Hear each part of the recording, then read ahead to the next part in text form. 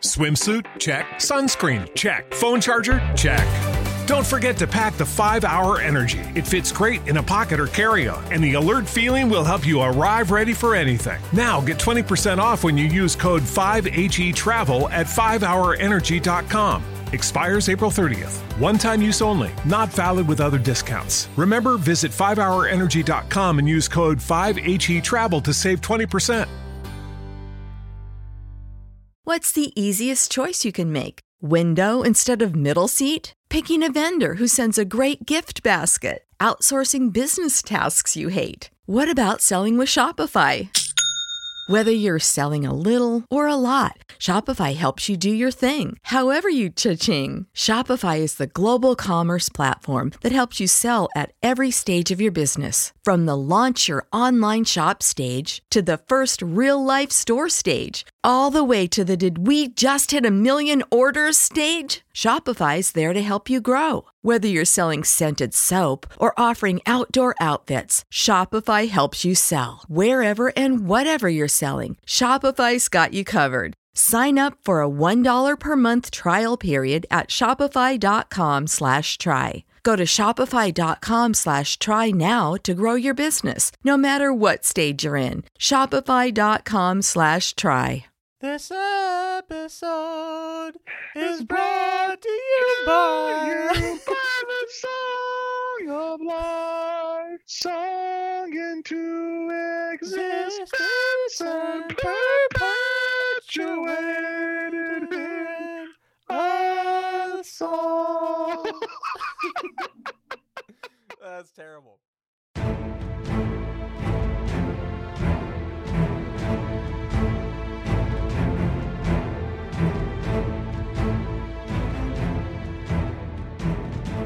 Hello, friends, and welcome to an unexpected podcast. I'm Ez. And I'm Lane. And we're talking Tolkien. We're coming to you from the Shire of America. The Shire? The Shire of America? Yes. The Shire of America via Gondorian Horn, the beautiful state of Ohio, in a little village called Ramonda, and from the North Farthing's very own Forge of Fire. I like that. I like that where term. The sweat drips from the tips of the hair. The Forge of Fire. Yes, sir. This episode, we're steeped in song, drinking deep the sweet brew of the bear, and trying to figure out how lightning can be rebottled, my friends. Right? We've heard it's impossible. Dude,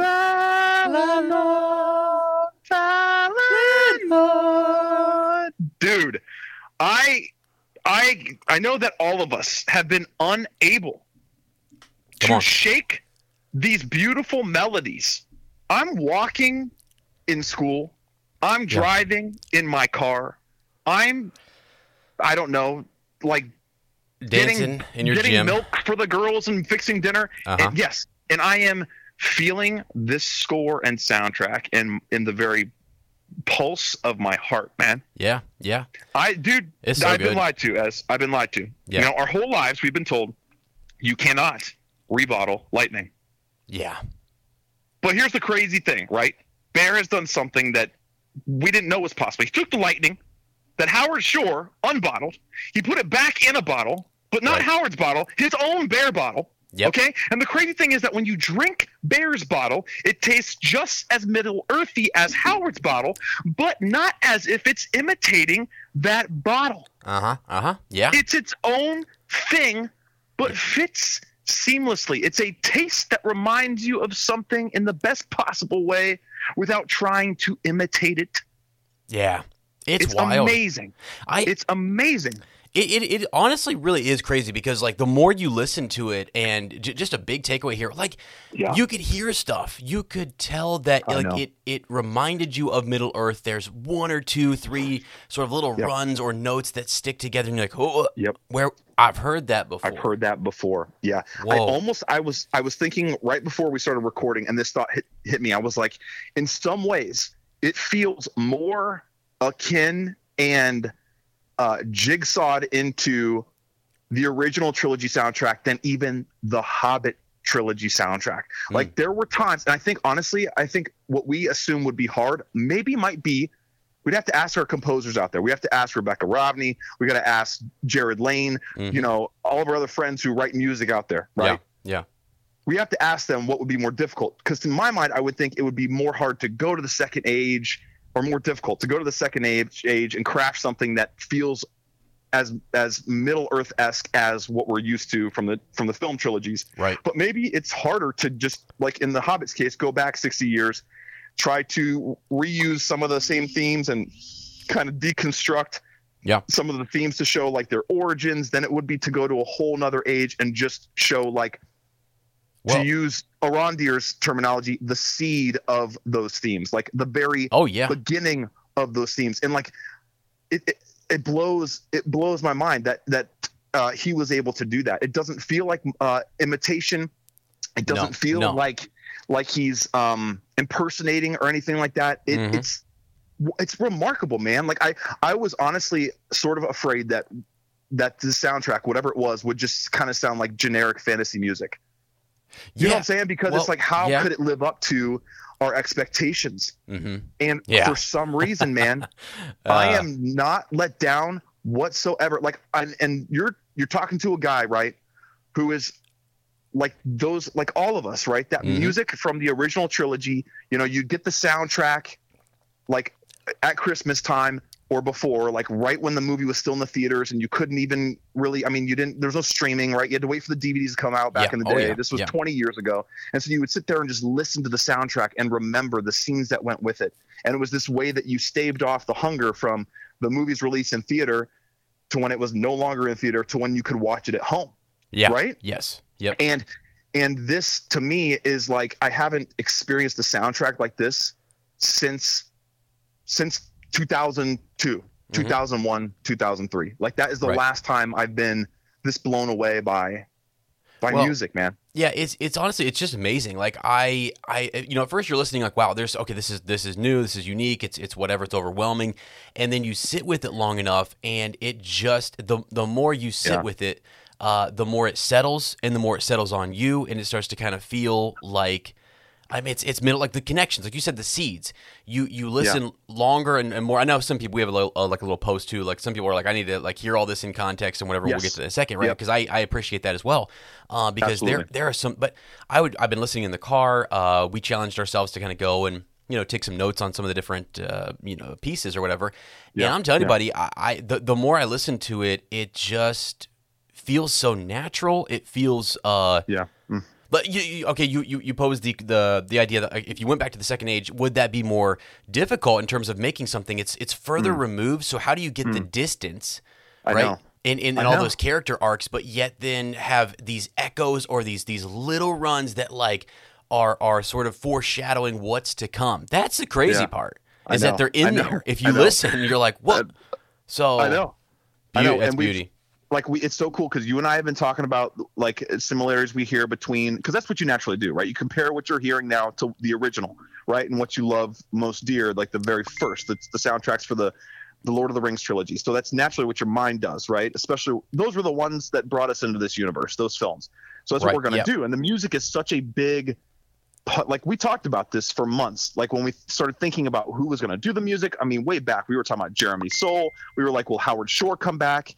And, you know, he kind of he did, which is amazing. I can't wait to talk about that. But like we were saying to ourselves, you know, like how, I just totally lost my train of thought. Wow. What was I saying? Well, I'm swept away by the music in my head. I'm like listening as I'm talking, and I can't even get my thoughts together. When we started this whole conversation, I actually thought, I don't know how to talk about this because I know. Like the skin changer himself is over in here doing magic that I thought was reserved for wizards. I'm freaking hypnotized, bro. Yes, yes. He's feeding me honey, and I don't know where I am, and I think I hear something outside, and I can't sleep. I'm dazed out. Here's what it was.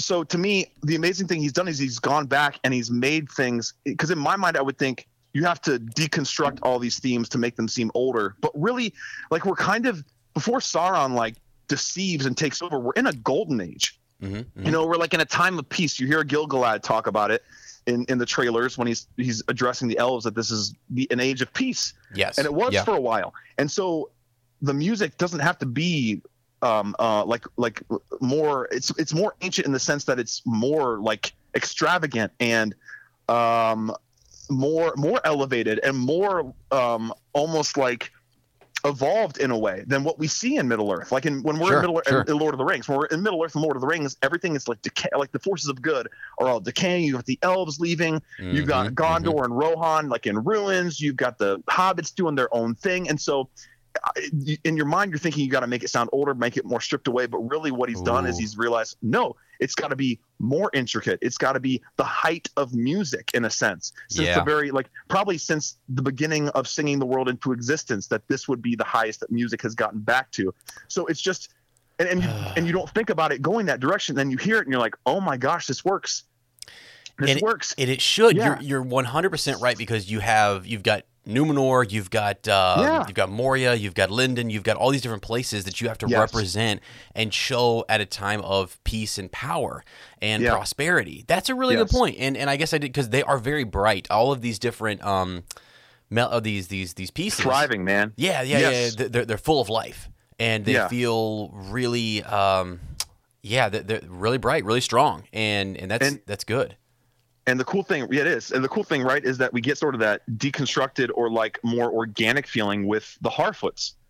Yeah. Right? Because they haven't, in the sense that in the way that the other civilizations or races of people or groups of Middle Earth they're all well established, right? And very like at their pinnacle. You've got the Harfoots who are like they haven't even founded the Shire yet, right? They're in the wilderness. So their sounds are all very stripped back, and you hear at the beginning of Harfoot Life, that song, the piece Harfoot Life, when you're hearing like all the doom doom doom doom doom. Yeah. You know what that reminded me of? So I know we wanted to kind of save some stuff, but just as I don't want to forget this, if you ever go back and listen to the redone sort of victory celebration for Episode 6, Return of the Jedi, the Ewoks, right? Yes, the Ewok stuff. Yeah, it had much more sort of earthy. They're tapping on stormtrooper helmets and stuff like that. You know what I mean? Whatever you got, you make some music with it, and that's a good thing. You're right; it does have that feel, and it's sort of stripped back. I think is an intimate word or phrase to use, but like it's. It is definitely it fits. It's fitting, I guess. Also intimate. Yeah. But because when listen to this. Yeah. Go ahead. Well, go ahead. Just real quick, when you jump to like Khazad-dûm or Numenor or whatever, they're very complex. That feel like a lot of instruments. You can hear a lot more different things going on. So that's a cool observation. Yeah. Yeah, you've got excess. I noticed that too with listening to, especially I think you really catch it, because the Elven stuff sounds pretty similar. It just sounds more like ethereal and almost kind of like utopian, right? The Elven stuff, but with like Khazad-dûm, and you're thinking of the dwarves and Moria being at its height, and then you think about Numenor, right? Yeah, you're right. They're very. Joe Lewis made this great comparison, because I've been getting all this. I'm going to read some in a second. All these messages from Kurt Jones and Joe Lewis. Yes, sir. About the soundtrack. And Joe Lewis, I think he said this on the phone. We had to call and talk because we were so pumped up. Right. He was like, dude, I'm driving with Annalise. We're driving back from, I don't think he was driving from Toledo to Columbus or something, or vice versa. And he was like, the Numenorians are hitting me as Egyptian.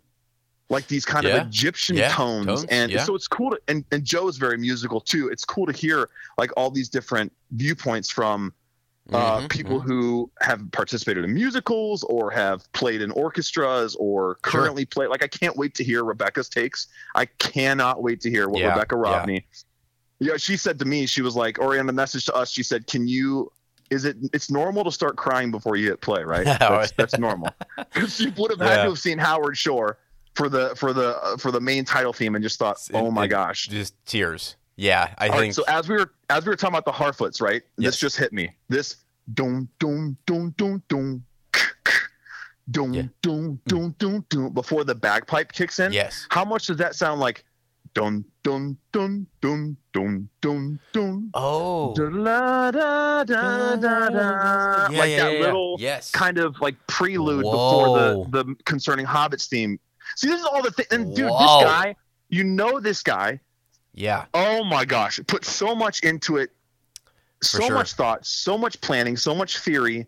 And who knows how much he was like, it seems like as much as, or as little as Peter Jackson was involved in the cinematic aspect. Like Howard Shore may have been, I don't know, maybe Bear was like, hey dude, can you listen to this? Tell me what you think. Or I don't know, or maybe he just consumed himself in Lane, theory. I don't know. Let's hold it. I don't know when we want to get to this or whatever, but there is, and I think we have a whole segment we'll talk about later, just in terms of rights and what's going on, what they can and can't, different interesting conversations, because there's definitely clearly, when they said, I read an article weeks ago that there is some sort of unspoken or some sort of partnership. Well, here it is. Howard Shore is involved. You said a couple episodes ago, you were like, there is a weird sort of like, there's like 1 foot in, like a toe in the water here on this being connected, sort of, and feeling something 20 years ago that we've seen the trilogy, and then also let's also take that toe back out of the water. But yet here it's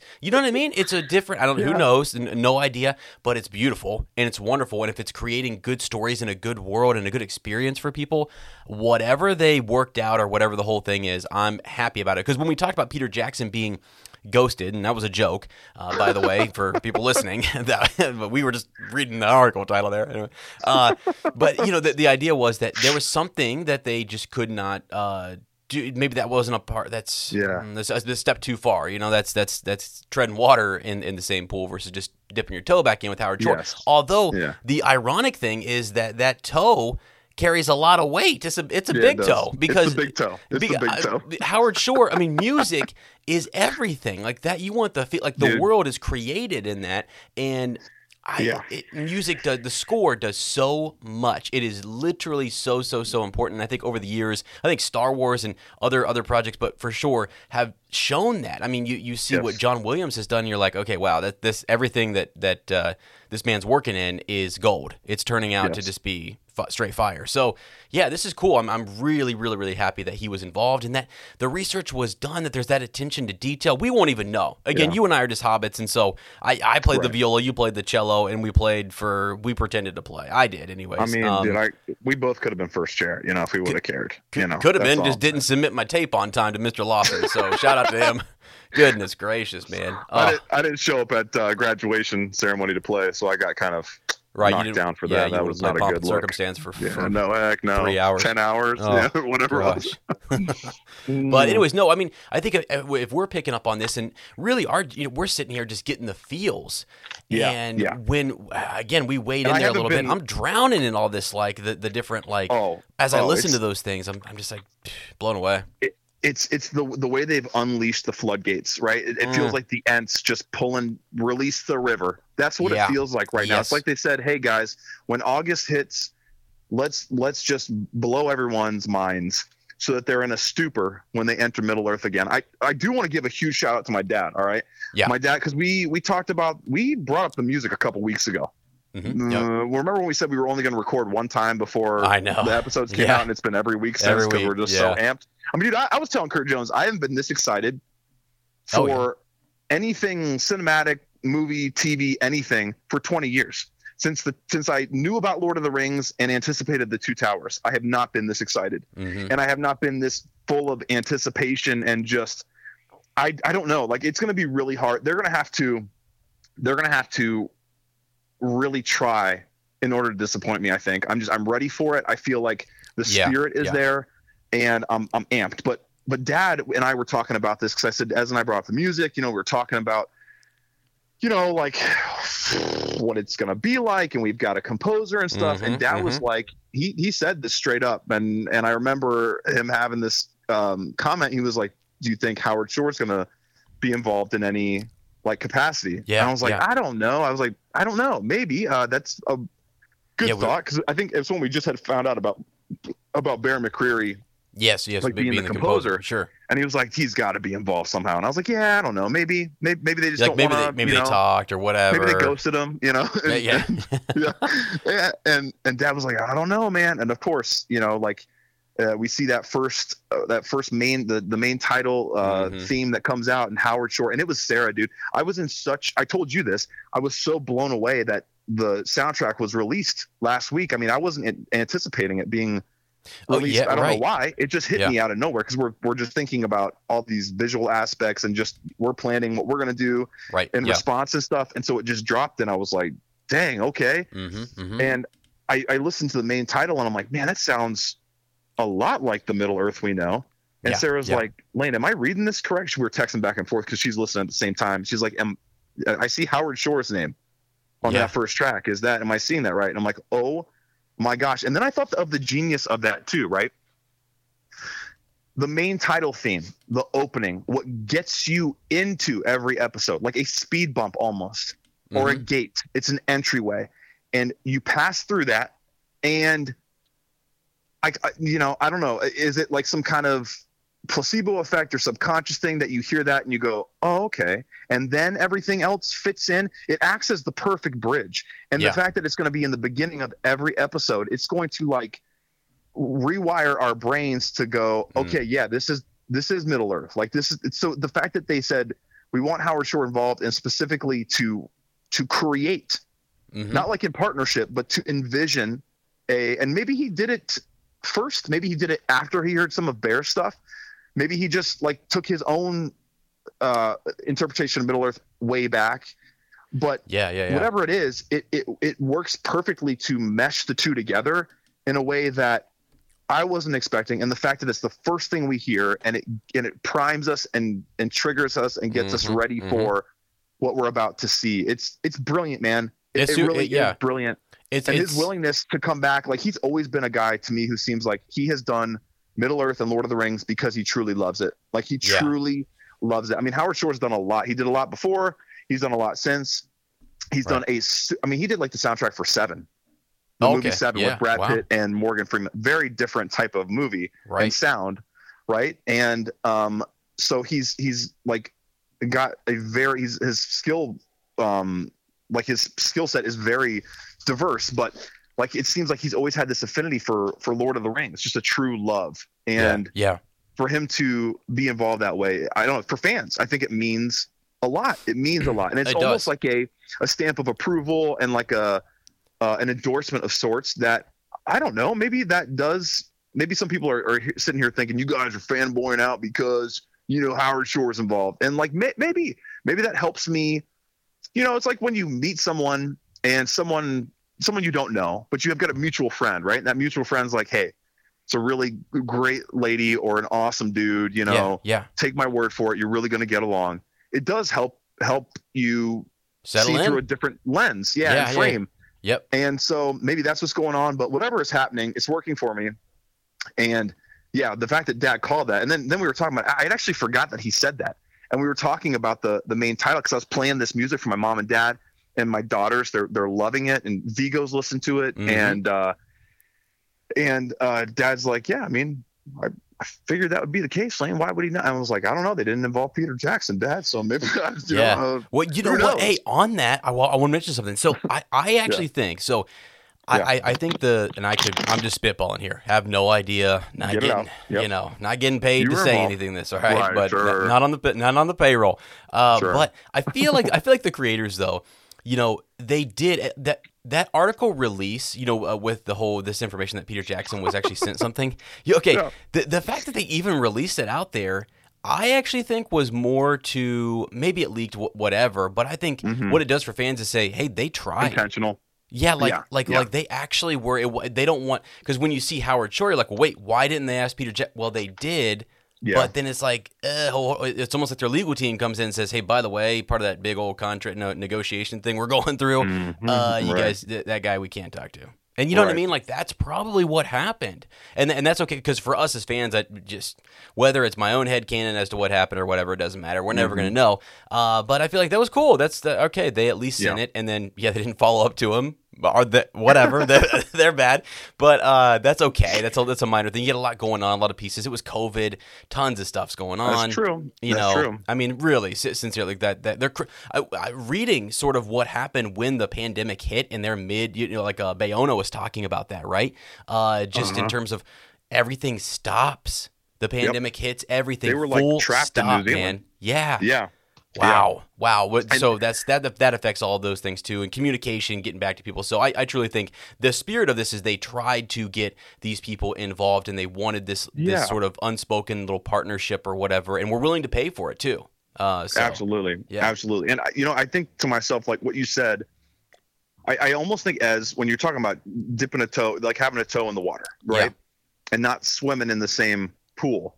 Right. And not refusing to get in and just sunbathe. Very like, I think to hobbity. myself, it is very hobbity, but I think like maybe that's the way it had to be done. Maybe if you go and you swim, then the direct comparisons are way too much to handle and it cripples. Kind of like what happened to The Hobbit, right? A little bit.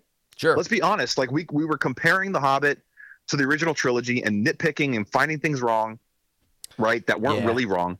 And maybe it's because it was so close in time too. Maybe you need 20 years and not like 10 years in between. But it was like we were comparing Jackson to Jackson. We were comparing Weta to Weta. We were comparing like, you know, even Howard Shore to Howard Shore. And it was like too much of the same soup. And so maybe you couldn't totally just, you know, stay on dry land. You got to at least, put a toe in and make sure it's the big toe. And I think maybe that's the only way to make it work. And people are always going to be upset. You and I were talking about, I tagged you in a post for the most recent trailer. And talking about the power of music. Okay, here's something else too. Cause you know, my dad and I were talking about this too. I was like, is music, I asked him this, I said, is the music, cause he was talking about how important it is.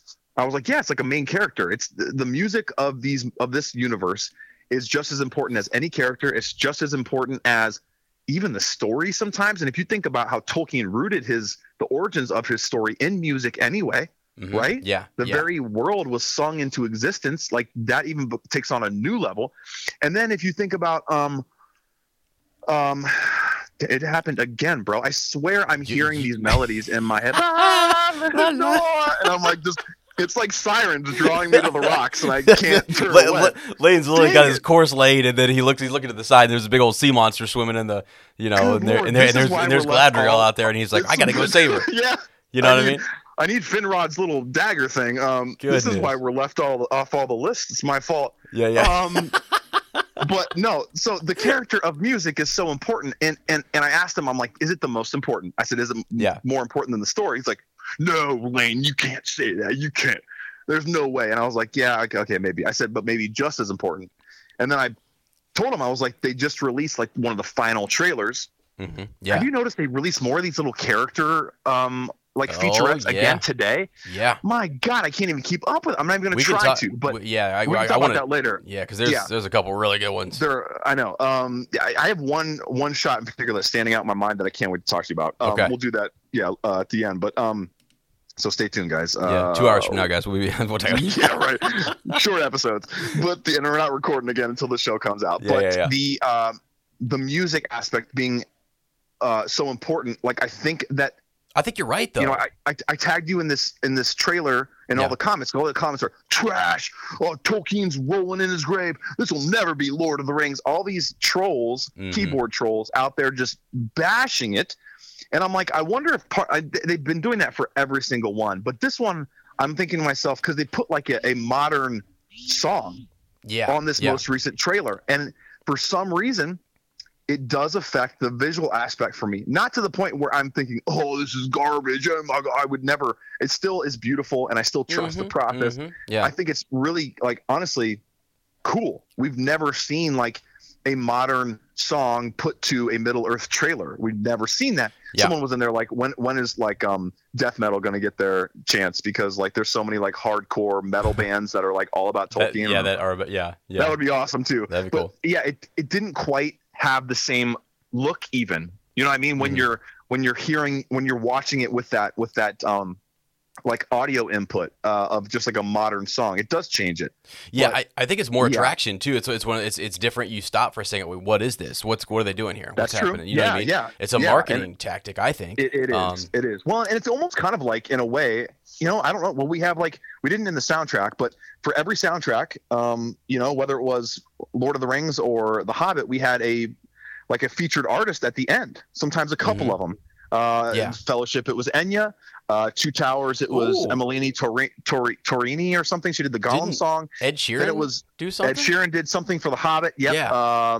And Billy Boyd, right? And then what was the guy for the An Unexpected Journey? I can't remember his name. And then Annie Lennox for Return of the King. So they each had a featured like song that was, you know, done in the same style, obviously. Sure. But kind of in the style of that musician as well, though. Exactly, because Ed Sheeran's is very much an Ed Sheeran thing. Yeah, it's an Ed Sheeran song. That Enya song, May It Be, is very Enya. Like, you listen to Enya, and Enya has a lot of like Middle-earth themed songs. She has Lothlorien. I'm so glad you brought that up, man. Yeah, that's dude, so true. Let's just chill. Let's chill. Let's so calm all these down. things all these trolls, right? All these keyboard trolls. And I've been wanting to say this for a long time, okay?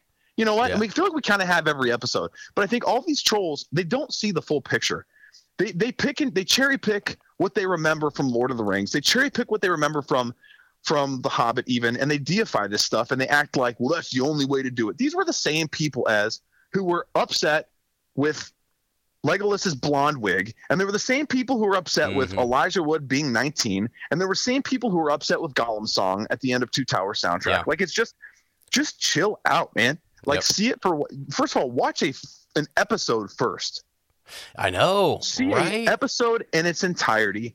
And like, can you imagine too? I honestly just believe that social media is just garbage. That, or it can be. It has the potential for garbage. Right? It's like, that's like the Ring, because the Ring is terrible. But people use it. It's the way that they use it. It's like crazy. It's the way they use it. Yeah. You're sitting there, and I mean, you haven't seen. You're watching a trailer. I don't know. You're just.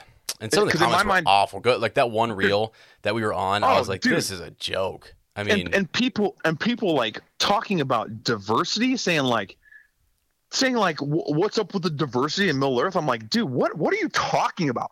Yeah, where are you coming it's from? Middle Earth. It's Middle Earth. It's one of the most diverse Earth. Right, dude. We came from them, guys, in Tolkien's mind. My goodness. You know, whatever. Okay, someone's gonna get upset that I said that too, but you know, whatever. You can't please anyone or everyone, But yourself. Or myself even. Never. I never please myself with my dongle. But I just think to myself, like, if social media would have been around for the original trilogy, we would have seen the same things before all these films. And the sad thing is, I think it sways some people. Like some people, I know they might be on the fence. in. Well, and we've had a couple messages from people that's been not to, like, you know, celebrate what we do, but it's not just you and me. It's like this whole upper community that we are a part of, that we learn from. Like Kurt Jones and I were just talking, and things that I had, like, we learned from each other. Like, he taught me something today, you know, and I might teach him something someday. Probably not, but it could happen. Maybe I'll show him how to really make a potato. All right, Kurt, since you haven't slam. I'm just saying, you runner up both times, bro. That's the slam on the potato competition. Yeah. No, I couldn't teach him to do that even. But got hot you know, up here. like I think to myself, we've gotten a couple messages from uppers who are like, I was kind of on the fence about what I was seeing before, listened to some of the new episodes, and you guys made some really good points, and I'm feeling excited again. Like it was, it helped shift the focus. Because if you are on the fence and someone spews a bunch of negative stuff, it can tilt you. And if someone spews a bunch of, now hold on a minute, yeah, sure, maybe that's something we're not used to, but that doesn't mean that's negative. That could be a positive thing. And look at all these things that they're doing. And look at the precedent that we have in the original trilogy and in The Hobbit. Yeah. You know what I'm saying? And that can help sway someone to the light side. I don't know. Yeah, no, for sure, man. I've always been sort of like err on the side of, especially early on, err on the side of positivity and pointing out what's good, etc. Let it settle for a little bit. You know, it's sort of like when you're, I don't know, I'm not really good at, like, you know, the whole wine testing thing, whatever. People are like, "Where's this going?" He does this sometimes, where he drifts off. No, and this is gonna be like where's the this kitchen. going to go? But you know, as you swish it around your mouth, whatever. Like you're supposed to like. Let it breathe. I don't know what you're supposed to do with it, but I know that right away, that first sip, you gotta like let it like get to the back of the throat. I don't know, Lane. It's something. You get the full taste of it. You do like the whole mouth tasting. Not thing. A big wine connoisseur. The front all right, of the tongue, the back of the maybe, tongue. but. Yeah. No, but you know what I mean. So I guess I would reserve that until we've seen the season. There will be critiques. There will be things, and I've always felt like really, if you frame it well, even just saying, "Man, I missed that. That was so hidden. That was so whatever," or I didn't get it. I had to watch it a couple of times. Maybe that's what the showrunners want. Maybe it's something that they thought was more obvious that isn't, etc. All those things break down and they happen. And sometimes maybe there's maybe they do Galadriel's theme, and people are like, "Well, I'm going to rework it a little bit." I like it, but maybe all of a sudden there's a bunch of people coming out saying, "I really didn't feel it, wasn't connecting with it," and that's something they want to adjust. Maybe Bear says, "All right," and maybe tweak it. Who knows? Or maybe you bulldoze ahead and you say no, that you believe in yourself, and people start to kind of go, "Okay, like it's now growing and evolving. All of this is going to evolve for 5 seasons." Yeah, so maybe Bear already has it mapped out like the showrunners do, like sure. Payne and McKay do. Maybe Bear is starting with a particular musical theme, knowing where it's going to evolve in 5 seasons. That's a long time. That's all. Yeah, and that's awesome. He'll have to change. Yeah, it's so awesome, and he'll have to change sounds because you can't have the same sounding score for 5. It would just be too much. Yeah. Every show evolves over time, and then you have this body of work that is. I mean, think about it. We're gonna get 5 soundtracks with this show. I don't think people have really thought. So a lot of those criticisms and different things, I don't think people are realizing what's going on. They're actually they're cheating themselves out of an experience. Really, is what they're doing. They're already and be careful what getting too close to that fire and getting burned up and then not being able to sit by it and enjoy it and roast some marshmallows on it. You know what I mean? Yeah, without being roasted or others roasting you. Yeah, exactly. Yeah, so I don't know. But no, you get what I'm saying? I mean, like, yeah. Yes. I honestly think like the way Bear has made, to your point, and this is something I actually wrote down because I didn't want to forget, like the way that Bear has made allusions to the music we love while remaining true to his style as a composer. Like if you listen to this and then you go listen to the Outlander stuff, you're like, yeah, this is like signature Bear. Like it sounds like Bear McCreary, right. But it also sounds like Howard Shore. Like I don't think we're even able to and maybe that's why I'm losing my train of thought thinking about this music, is because we're not able to fully appreciate it or even comprehend it yet, man. I think that this is we're going to look back on this soundtrack because this is the crazy thing, right? We've always said, oh, music in Middle-earth, Howard Shore. I think in 10 years, in 10 years time, maybe 5 Eds, and we're going to still be doing this. In 10 years, we'll look back and go, oh, there's 2 composers in Middle-earth. Yeah. It's impossible to separate the 2. Like it's Bear and it's Shore. And there's and then you start thinking, you're like, okay, well, who else? Who else could add to this universe? And if it's done carefully and if it's done by people who care about the content and who are also talented, you can't just be talented or you can't just care about the content, because there's a lot of people, all these keyboard trolls, think that they could do a second age show. And let me tell you what. Oh. Like 99.9% of them couldn't do a show that would hold our attention for 2 seconds. But you know what I'm saying? Like you have to have both. I think that he has both. And that's the other thing too. We were talking about Payne and McKay, right? Mm-hmm. Those dudes listened to the soundtrack. Those guys were obsessed with these movies and know how important music is. So the fact that sometimes it's funny, I think, because they're creators now, we think of them as being like, well, they weren't ever, like this is purely their own thing. They realize, and they've talked about this. I think very early on, they said they felt like hobbits taking the ring to Mordor. Yeah. That this project for them, and that gets forgotten. He'll call back. Lane Smith. There we go. Darkwood striking. Felt like I fell into the fire there myself. But you cast yourself into the fire. Help me, Sam. Help me, yes. Like, we forget that was their mentality going into it. Like the seriousness of feeling like Frodo and Sam on this quest to achieve something great. Like Absolutely. That was their mentality. And so, like, I don't know. I just think that in and of itself, most other people wouldn't have. Like, you've heard of people like getting in franchises or whatever it is, and just being like, yeah, it's fun, whatever. I didn't really watch the movies, don't really care. It's just cool. Like, it's just another thing for them, and they're in a massive franchise, and it hurts the fans sometimes when they're sort of like, yeah, I don't even really know all the characters from the other stuff. I'm just doing this to get a paycheck and roll. And that sucks when you hear that, because you're like, wait, I don't know. So it's because you want people with the attention to detail, and you want them. I don't know. I would be more than willing to go out and support a project, pay for that extra attention to detail from these creators like Bear and the showrunners and the actors and everyone who's pouring their hearts and souls into this to get that quality of project. You know what I mean? Just because it's so much more meaningful. So. And they are those fans. That's the thing. I know. Like they really are. I mean, even think about Ishmael Cruz Cordova and his story of like growing up playing as a little boy in Costa Rica, wanting to be an elf. Sure. Yeah. And it's those stories, man. It's those stories that give this so much more depth. And well, and just build the So real quick, what was it, a couple of days ago? There was the in New York they had the premiere, right? So just looking at the cast out there and they're signing, they're doing different things, they're posing, and everything that I've seen behind the scenes, and we saw early on them commenting and liking each other's posts and stuff like that. We used that to friendship, talk about that all the time. Right? Yeah.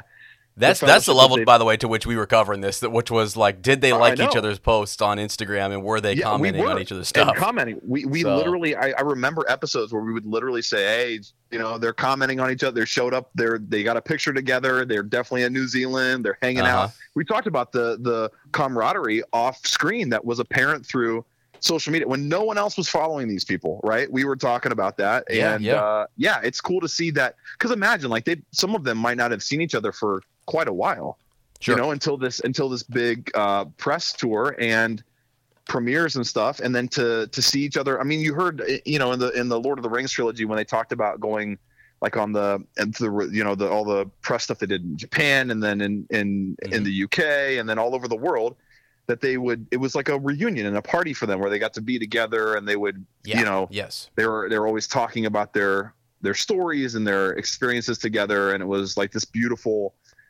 reunion that they had. And so to see this new cast and crew looking the same way, like you said, on the red carpet, laughing, joking around, like hugging each other, that makes me feel so good about me too what we're gonna see, and because that chemistry will come through on the screen, baby. When you got Arondir and Bronwyn trading seeds, which maybe that was the intimacy right there. Just think about that. We're gonna plant some seeds, one before the battle and one afterwards. Wow. Hello. Well, wait till we get to our songs later.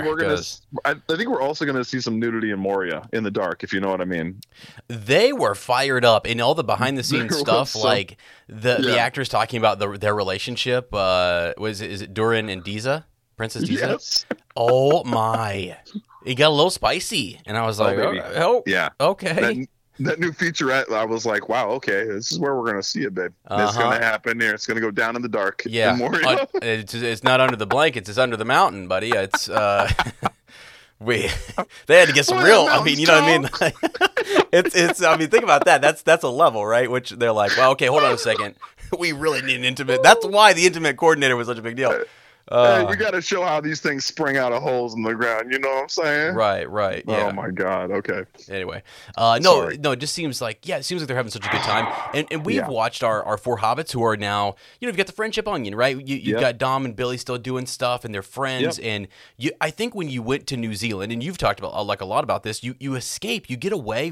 I mean, it's just it's its own sort of world. It feels like Middle Earth, right? So to go there, I think even some of the actors who maybe were cast and then decided not to get involved in the project, it's such a commitment, is it not, to like go there and to put, invest 5 years of like going there and staying, and then you have the pandemic hit, and then how long can you keep this up? I mean, I imagine that was all the conversation that was going on, and you have families and relationships and things that are really important, so you go there and you really have to bond with the cast and the crew, right? Tammy Lane said that. Yeah, absolutely. I mean, even if you just think about the isolation alone, like, I was in New Zealand with my wife, right? On our honeymoon. And there were times where we felt lonely. Like, it is such a remote place in the world that it's almost like equal parts beautiful and terrifying. Like, it's almost maybe the closest you can get to like the afterlife. I honestly think if you go to and maybe it's the weirdest description of New Zealand ever, and Kiwis are kind of they're like I can't believe this guy. Like, Jimmy O'Connor's like, what is wrong with you, Lane? Talk up it's not a bad thing though. I think that's why part of it's so, I mean, it's visually stunning no matter what, and it's the most beautiful, like fantastical looking place in the world, but it does feel like you're not really on Earth, and sometimes that's kind of terrifying in a beautiful way. And so, you're right. The pandemic hitting, like, we all thought the world was ending, right? Everyone did. So think about the energy that added to their filming when they could film, right? Under those circumstances, or even just, like that isolation and feeling cut off, like that would be energy and juice you'd bring to your performances as actors and actresses that, in some cases, like, think about the Southlanders and their battle that they're going to have with the orcs, and like Arondir getting captured and being taken away and fighting in that pit with all these, these orcs and everything. That's totally fitting for what their characters were going through. So yeah, man, it is so exciting. And just the bond that you would feel there, you would really lean on each other, and it's just really cool to see. It's very reassuring, and maybe that's just what Middle Earth does to people, maybe that's just kind of what happens. But let me bring up a point here real quick. So just before we get too far off of the trolls, last thing I want to say, just real quickly, and I'm going to try to be positive about this. So I'm reading. So every time we do these episodes, we're clicking on Instagram, and we're kind of reading through stuff or whatever, right? Yeah. And there's a comment. I'm not going to list the username. I have no idea who it is. Again, there's hundreds and thousands of people commenting on these posts or whatever, right? Yeah. And someone just kind of said, they're still pretending like everyone loves it, as if there was never any negative backlash. It's hilarious, is what this person says. And then someone's like, well, nah, I can't judge it based off casting alone. I'll watch the first few episodes, then I'll judge it. And this person kind of goes on, okay. And that same person, for the initial post, he comes back and he's sort of like, okay, maybe that makes sense. My point is that the studio is pretending as if there is no obvious negative opinion with everything that has been released so far. Here's the thing. What? This show, I think he's saying like the studio is acting like there's not some negative, like that these trolls aren't out there. Why would they? That's what I was going to say. Who cares? I just want to throw this out there because I think if you're a troll, like I'm going to go out there and rave away on the keyboard. No one really cares. And the show especially doesn't care because they know how awesome they are, and they know how great this show is. Actually, it's sort of oozing with that confidence, really, which I think is awesome. They're just kind of coming out saying like, we did this. I think it was either Payne or McKay who was on stage, and they were talking about like it's so cool to see other people really start to like appreciate this and show their support and things like that, because they've just been locked in a room, right? Locked in studios, locked in different for 5 years, wherever working on this thing, and put all of you just do everything you can to make a masterpiece, right? You throw everything you have at it, you go back, you rework stuff, you do whatever, and if you put that level of energy in, I just feel like everybody was on board. The things that they're talking about, just in terms of, and again, we haven't seen it, but I'm just going to push back. I mean, I guess if people are going to go out there and sort of, throw a lot of negative things into the ether, I kind of want to go out and throw a lot of positive things at it, because all the dialogue from them is very confident. And hey, we saw, and like a director, Bayona, who we really liked, and we said, let's keep this guy on. Yeah, stay around. And let's kind of narrow in on who we like and the style and who's really fitting with our team. Yeah. You know what I mean? They started to kind of evolve and sort of forge throughout this whole process, right? It's a forging. So it was cool. I think it's really cool to see that. And I guess to people who are saying that, they're acting as if what are they going to do? Come out and like, we know there's a bunch of trolls who don't like that we've, our casting decision. No one's going to do that. No, they're not going to acknowledge your energy. That's the thing. You're above and away from that. You are beyond that. That's what the elves are, right? We're not getting down in there. And the hobbits are too. They're also like, we're over here doing our own thing. Like, you guys can go about your business and be negative. I don't know. I mean, it's just weird. It's weird. And there's fewer, by the way, I want to say this. There are fewer and fewer of them. Yeah. And that's the thing. I don't know, people are noticing this, like, get out of that while you can, because there are like, people are starting to shift and say like, all right, yeah, maybe I was a little too in, I don't know, in the fire, and I was getting burned up. So, well, and here's the thing too, like that, some of those opinions, like some of them are garbage. Like some of them are just hateful, and I don't know, jealousy, and like some weird zealousy even for like the like you got to defend the trilogy somehow. I don't know. It's weird to me. Yeah. I don't understand the point. This is not rivaling the trilogy. Like it's not. It's supposed to complement it and sort of like elaborate upon the universe, but. Yeah, so some of those are hateful. Some of them might have good points, right? But just to your point, save it. Save it until you know what you're talking about. You're basing your reactions off of whether you like the actors and actresses or not. Yeah. If you like the visual components that they put together, and whether I heard someone going on about the chainmail for the Númenóreans the other day. Really? And I was like, what? Really?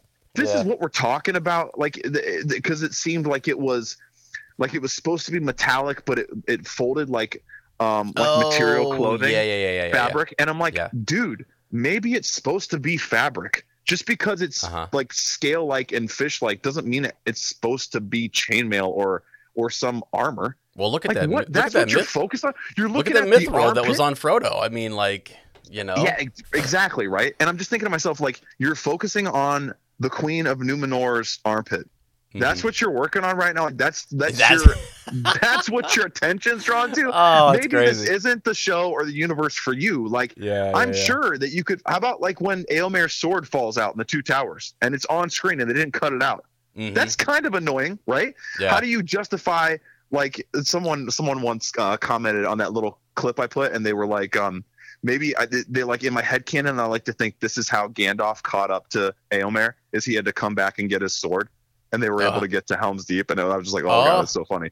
But there are slip ups in the Lord of the Rings too, dude. In the Fellowship of the Ring, there's a shot where there's a car in the distance.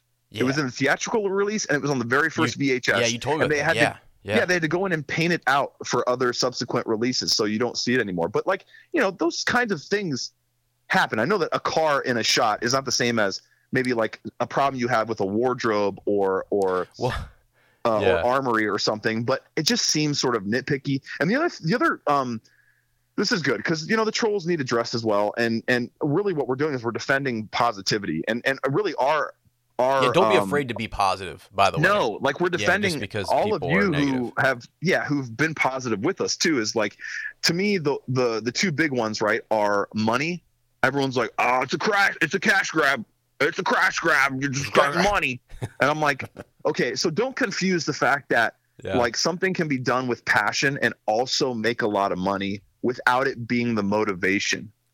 Yeah. They also spent a ton. Like, Jeff Bezos is a fan of Lord of the Rings. He's a giant nerd, right? Just like us. And he gets as much hate as anyone else because he's a weird dude, right? Mm-hmm. Yeah. And we're all weird dudes and dudettes. Like, that's what we are, man. Right. But it's gonna make money. So sue them, right? Like, I don't feel bad that this the trilogy made a butt ton of money. The trilogy made so much money that Peter Jackson had to file a lawsuit against New Line to try and get actors and actresses and crew members and himself a higher proportion than what they were guaranteed initially. Yeah. That's part of what delayed The Hobbit as well, is there was a lawsuit where they were trying to say we weren't fairly compensated because we were guaranteed something, and then these movies far exceeded what anyone ever anticipated, and way more money was made, and we didn't see any more of that. Okay? Yeah. So let's criticize Peter Jackson for that as well. It was a cash grab for him then too. Let's throw him in that loop. Let's be consistent with our criticism is all I'm saying, because you've got people who are very inconsistent. So money is one thing people get mad about. And the other one I can't remember because I'm still just hearing these melodies in my head. I remember it 10 minutes ago, and now it's freaking gone. Hey, so okay, one more thing though, and this then we're moving off this or whatever. It's basically, I just want people to be encouraged to go out and if you like the show, support it. What Lane was also driving to as well is that we have the Hobbit hotline. Call in and give your criticism. Straight up, say come in and make it intelligent, by the way. I guess, sort of elevate the conversation instead of just going for the easy. Some of these comments are so weak and they're so unintelligent. Like, they're just actually not well thought out. I love a well-crafted criticism. Or like, did you guys notice how they said this, then they did this, and then they did this, and it doesn't make any sense. And it's like, ooh, it's a little plot hole, right? I like finding some plot holes. Okay, cool. Dude, who doesn't? I've got a couple on the soundtrack we're going to talk about on these lists. There's a couple pieces I heard where I was like, I'm not crazy about those. That's okay. Yeah. You can love something and still have and if you think about yourself. Yep. Yeah, I was just going to say, like, there's things I really enjoy about myself. Things I feel like I've worked hard on and achieved, and like good character traits of myself. There's also stuff about myself I hate. There's things I continue to So work and I think right. So we can't have both. We can have both. It's okay, and we can have a relationship with this show. That's all. Yeah. Let's make love to the show. Okay, here we go. Let's get intimate. Let's move right on in.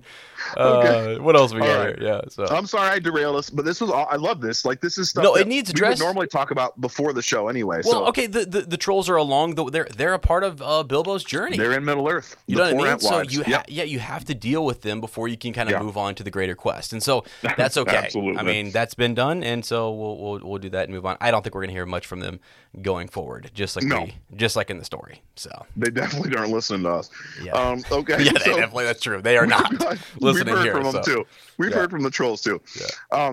So I did want to read these because, man, I have just loved it. Like I said, we're getting pumped. You and I are texting like constantly. We're even calling. You called me the other day during my break at school, and I told Sarah, I'm like, how did you know I wasn't teaching?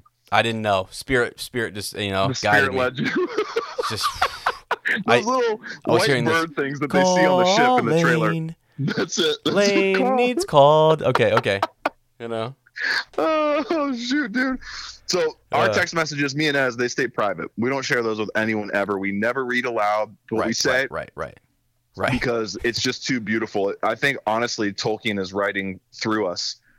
We are his words incarnate. But anyway, I wanted to read some text messages from Kurt Jones and Joe Lewis, just because I'm sure this is just cool, because this is like the part of the podcast that's great. So many of us know each other. So many of us have friendships and relationships with each other. I'm sure that all of you are having like similar text chains with your friends or people. Maybe you've even met through like the Facebook group or the podcast, or not, like just people that you're talking to about.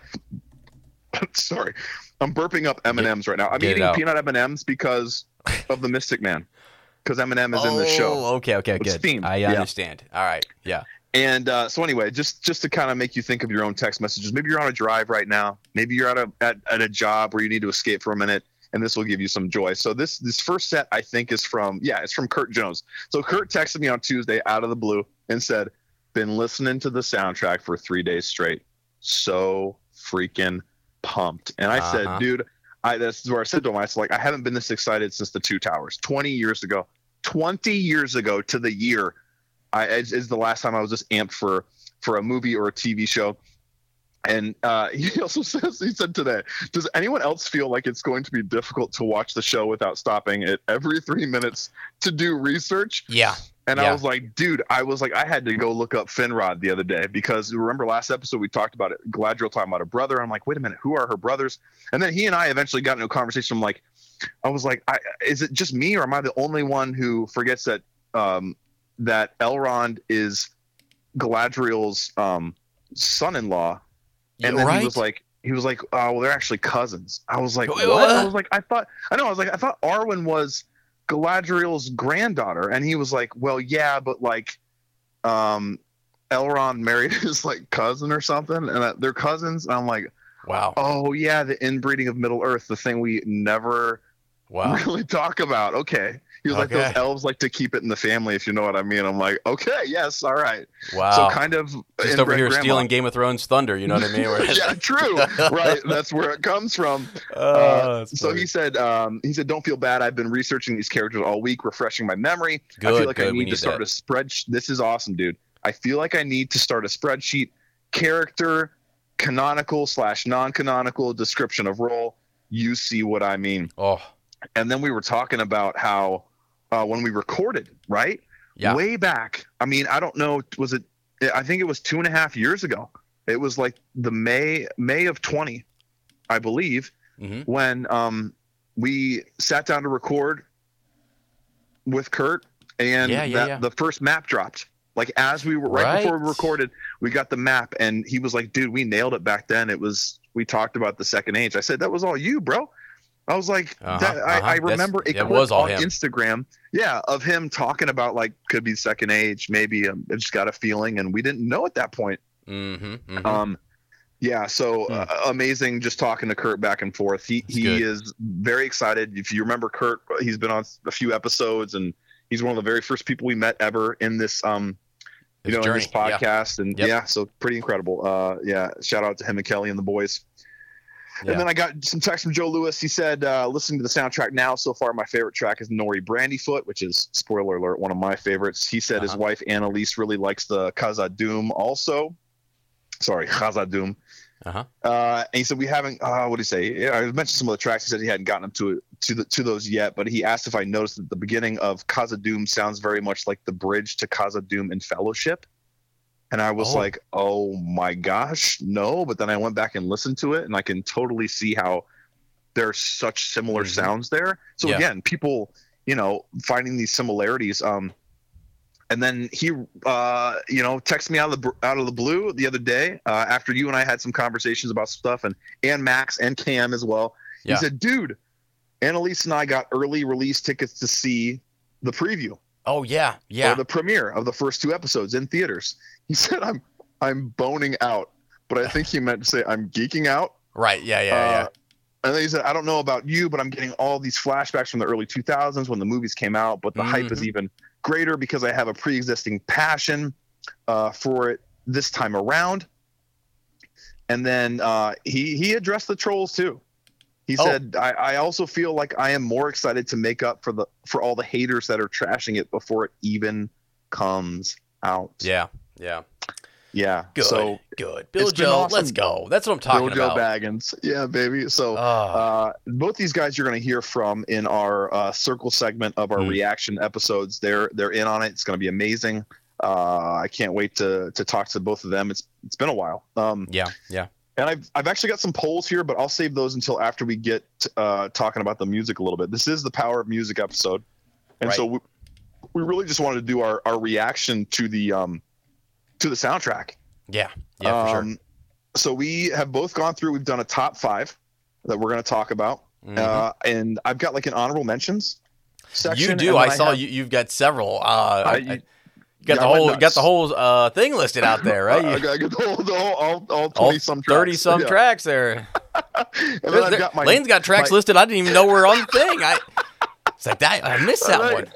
And then I got my not top 2. So the couple of tracks that really sort of like were most jarring to me because I misread that. I was like, now hold on a second. Yeah. Because I looked at those 2 and I thought, what is he talking about there? Those are my not top 2. So they're my least favorite, at least just on like, especially the first listen. I was like, this sounds like something else to me. Yeah. And we talked about this, and they're misses, but they're not bad misses, but they don't feel like they fit to me, and I'll explain that. But okay, cool. All right, bro. You want to do 1 to 5? Are yours ordinal, like in terms of like your number 1 is your number 1? Do you want to start at 5 and work up? Yeah. Let's start at 5 and work up. And also before I do that, I want so you give some shout outs here. I want to give a quick shout out to Lottie, my wife. I want to give her a shout out. So we did I was downstairs listening. We've been listening, since this thing came out. So real quickly, her top 3, and we'll just kind of see how these match in there. Oh, yeah. So Nori Brandyfoot, number 1. I think I'm seeing that around the internet quite a bit. Really good. Beautiful. So 2 Khazad-dûm, and then 3 Valinor. So dang, bro. Yeah, feeling. You shout out Rosie. I'm gonna shout out Goldberry. Come on now. I almost called her Galadriel. Whoa. That's weird. Okay. Goldberry's favorite track that I remember her saying specifically. She loves Elendil and Isildur. Really? Which I listened to and I was like, oh my gosh, that is so. And then it got me really excited to see their relationship. Right. Something we've done, and let's not forget, man. Let's not forget. It was Gil-galad, it was Elrond, it was Elendil, and it was Isildur, and they were like 4 of the only leaders who saw through Annatar. Yes, true. They saw who he was, and so it'll be cool to see. Man, I also wonder about Isildur, dude. Do you think part of his fall was like because all of his like mentors were gone, like his dad died. Yeah, Gil-galad was gone. I mean, Elrond was there, but like, I don't know. Maybe they didn't like each other. Maybe well, it's on my shoulders. What do I do? The pressure mounts, sort of thing. It seems like right that the Dark One's vanquished, maybe. Yeah. And so in your mind, you're thinking, we're good here. I can put this bad boy on. Maybe the power's gone. So I get maybe you there. I can redeem this ring. Yeah. Yeah. So okay. So that's cool. That's interesting. I almost was considering that soundtrack or that piece to put in there. Baby. Yeah, because that's a good one. That was a good one. So it is good. So for you, 5, right? We're starting with the number 5. Number 5. Okay, yes. So Bronwyn and Arondir. Yes. Right. It's light. It's intimate. There's a bit of feeling of separation and then longing on this. So if you listen for it and you think relationship and you think about what you've seen in the trailer, those words jump out at you. And you're just sort of like, okay, as I listen to this and I think about those characters and what's going on and what I've seen just so far in promotional stuff, you can hear it. You can hear there's actually this two things going on. It has two, I can't explain, I don't know the right musical terminology or whatever, but there's two different, yeah, right? You think I should after all those years in orchestra, but no idea what's going on. No idea what's going on. Right. But there's different melodies. There's different things happening in the front, and then what you hear that's a little bit louder, right? That decrescendo going to go back to the background, and then something almost else like is coming two forward. parts, kind of like playing with each other in a way. Right. Wow. Intimately, and so then like there's and then it does feel like there's I don't know whether it's the actual notes or the tones, but there's something of separation. And just look at the most recent promotional piece. He's catching that arrow to save her, I think. Save her. That's her, isn't it? I was like, you see it. Theo running and she's running, which we had never seen before. No. And is that right before he gets captured? It's got to be right after the orcs he sacrifices himself. That village. Yeah. Yes, he does, man. Yes, he does. Yep. Those trolls are going to be crying in their mom's basement when they see that scene too. When they realize that Arondir is going to sacrifice himself for Bronwyn. Yeah. They are going to lose their minds. They're going to think, I never should have. Should have bashed the show. Exactly, because he flat out is just stoic. I mean, stoic. He's so standing and he grabs that boom turn, like just staring these guys down and giving up his life essentially for her to get away. So yeah, just totally cool. But that was my number 5. It's different. And I think just when I add the context of those characters and then what we're gonna see go on, I feel like too. And tell me if I'm wrong about this, but like we've heard just this piece laid out there, but we're going to hear throughout the series, much more. Different bits of this coming and going, running into other characters too. So it's interesting. I was thinking about that too. I was like, this is not all the music we're going to hear, because it's like, but I am amazed at how like comprehensive it is. It's huge. Like the soundtrack is over 2 hours. Mm-hmm. Yeah. And so to me, like, and you think about Lord of the Rings, there's almost never music not playing. And then you think about Howard Shore, he released the sound. We had the soundtracks, but then years later, there were the complete recordings, because people realized very quickly, like, oh, this isn't all the music from Two Towers. This isn't all the music from Fellowship, right? Like, there's more stuff that we've never gotten on a soundtrack, and that's when those came out. So maybe we'll get a similar thing with, with Rings of Power soundtrack as well. We'll get like a complete recordings at some point in the future, but. Yeah. I also, man, I can't wait to go back and listen to your top 5 with your reactions and your like insight. I'm very excited for that. I'm amped. I love it. I love it. Okay, and that love story I can't wait for. Same. Yeah. Okay, my number 5 is The Mystics. Mm-hmm. The Mystics. I think it's one of the most unique pieces we've heard. Maybe one of the most unique pieces on the soundtrack. Sumasa. Yeah. Like all that whispering, it makes me think of like the hyenas in Lion King. It makes me think of sorcery and dark magic, and it makes me even think of like times when we hear Sauron kind of whispering through the ring, like like when he's calling the people, or even like stuff with the ring wraiths, how they have this sort of, I don't know, like breathy, devoid of life. Yeah. So it's very, it sounds exactly like what it's supposed to be, I believe. It's like I said, it evokes that old feeling of evil that we're so used to combating, but it's very, a lot of the dark themes in Lord of the Rings, right, are very just out there. They're loud. They're very obvious because the darkness is rising and it's becoming more powerful. Yeah. But we're in a time where, like we talked about, it's the pinnacle and there's a lot of peace, and like Morgoth had been banished to the void and the orcs are in hiding. They've been supposedly wiped out and there's no real threat.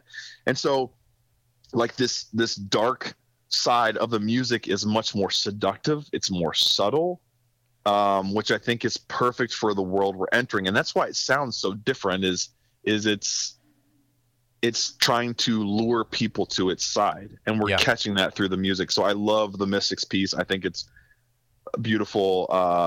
It made me think of Jim Nichols. I don't know why. Wow. It just, like, of all the ones, I'm like, Jim would think this is hilarious and also so cool at the same time. So I can hear his whisper. He does lots of voices. He can totally sing this. Yes, that's what I thought. Yeah, he would definitely be able to pull that off. Gosh. Okay, cool. I like that. Right. I like it because I thought about them, and I'm like, what is this? What is going on with these individuals, and what do they all mean? So, what's really cool about music is it really does communicate. It kind of clues you in. I think even for a younger audience, for kids, their eyes are wide when this comes on, and when they see these individuals, and they could tell you very quickly they're not good, right? Right? I've got a fantastic example of that when one of my top fives too of children. Okay. So yeah. Oh yeah. Yes. Okay. Right. Okay. So number 4 for me, Galadriel. Yep. Yes. Galadriel. I just thought so. There's I feel like there's a lot of French horn. Watch, it's probably some other horn I don't know about, but I feel like they're all French. It's just like the fries. So anyway, it's got like a sad tone, but there's also something else, something more, something beyond the sadness or whatever, and I can't quite figure it out. There's also epicness to it as well, right? So it goes from sort of this, and I think, now that we've seen sort of like the loss of her brother, and you start to understand what's going on here, but then she's rising. So I don't think we've heard this all. It feels like what we actually hear, what's been released to us, is not the finished thing. I feel like there's more. To come on this track. Amen. Yeah, right? So I feel like by the end of the season, we're hitting on a real different level, some epic battles, something that she does, and just that epic feel, it just feels grand or whatever. Yes. It's in there. You can totally hear it, and it feels like there's more to come, but we're in the first couple episodes, and we're going to like bring it back down for a second because we're not there yet. Wow. And that's what I feel like so Galadriel honestly very well could be number 1 for everybody, I think, by the end of all this. I mean, clearly she's like the lead here. But it's really, really good. So it's amazing that you're catching like sad tones in her theme, because if you think about in Lord of the Rings, right, when you and it's also kind of also the Lothlorien theme. I don't know if it's specifically for Galadriel, but you think about na na na na na na na, right, those themes you hear like at the mirror and everything, and it's also very sad, very blue, like gloom, admitting defeat, you know, and your quest stands upon the edge of a knife. It's all very like, hey man, little stuff's ominous. Gonna get real. Very ominous. Yes, that's a perfect word for it. I also thought I listened to this one before, because this one has been really intriguing to me. The Galadriel piece. Mm-hmm. Does it also kind of make you think of certain aspects of like the Star Wars score? It made me kind of feel like what's the theme when Luke is looking at the twin suns? Yeah, kind of like your Force theme, sort of. It kind of felt like that to me. There's I was like, tones of it. Yeah, exactly. There's those sort of like your. And is that a French horn too? It might be. Yeah, it is. Maybe it's just the instrument. Yeah. Yes, it could be. Did you also know, by the way, that Bear did Star Wars Tales from the Galaxy's Edge? I saw that on his discography. Huh? Yeah. So I know. Amazing. He talks about his experience with Star Ward, and he's just a huge. I don't know, nerd, fan, cool, awesome dude is what he is. So I'm straight up so happy that we found this individual. And anyway. So it does kind of carry that. And you need, I mean, really what this ties into, the reason I think I'm going to love this so much is it feels like it's got a hero journey. Yes. And she, the song built around her right now feels like Luke Skywalker, like you're getting ready to kind of go on this grand journey, but you're at the beginning of it here, and we're going to hear it evolve. So it's definitely like a protagonist theme of like, here's our hero. Yeah, you know it by the music, and you don't even have to know what's going on. You're going to be able to. Yeah, I agree. Right. But I do love. Yeah, that's there is a sadness to it, and like you said, what we've seen with kind of where her character is when we're finding her, that's what they're going to play up in her character anyway. Right. So that's perfect. Okay. Strong number 4, my friend. Okay, number 4 for me. I kind of the bottom of my top 5 is all very dark. I go dark to light. Yeah, it's okay. Which is interesting. Balance each other out. I like it. we do. Nompot. I think Nompot is an awesome way to like, it's just an orc chant. Sure. But like to bring an orc chant from like before, it's never been a part of the soundtrack. It's always been part of the soundscape, right? You know, yes. Darboon Nashku, Darboon, right. Like literally Peter Jackson going to rugby pitches, filling the stadium and having people chant black speech. Mm-hmm. But here we're getting like an orc anthem, you know? Yeah. And I literally felt like when I heard this, that snakeskin hooded orc was walking into the room full of his soldiers right in front of my eyes. He's about to bandy a sword right in my face or one of his little curved blades. Yep. And let me know that my doom is coming.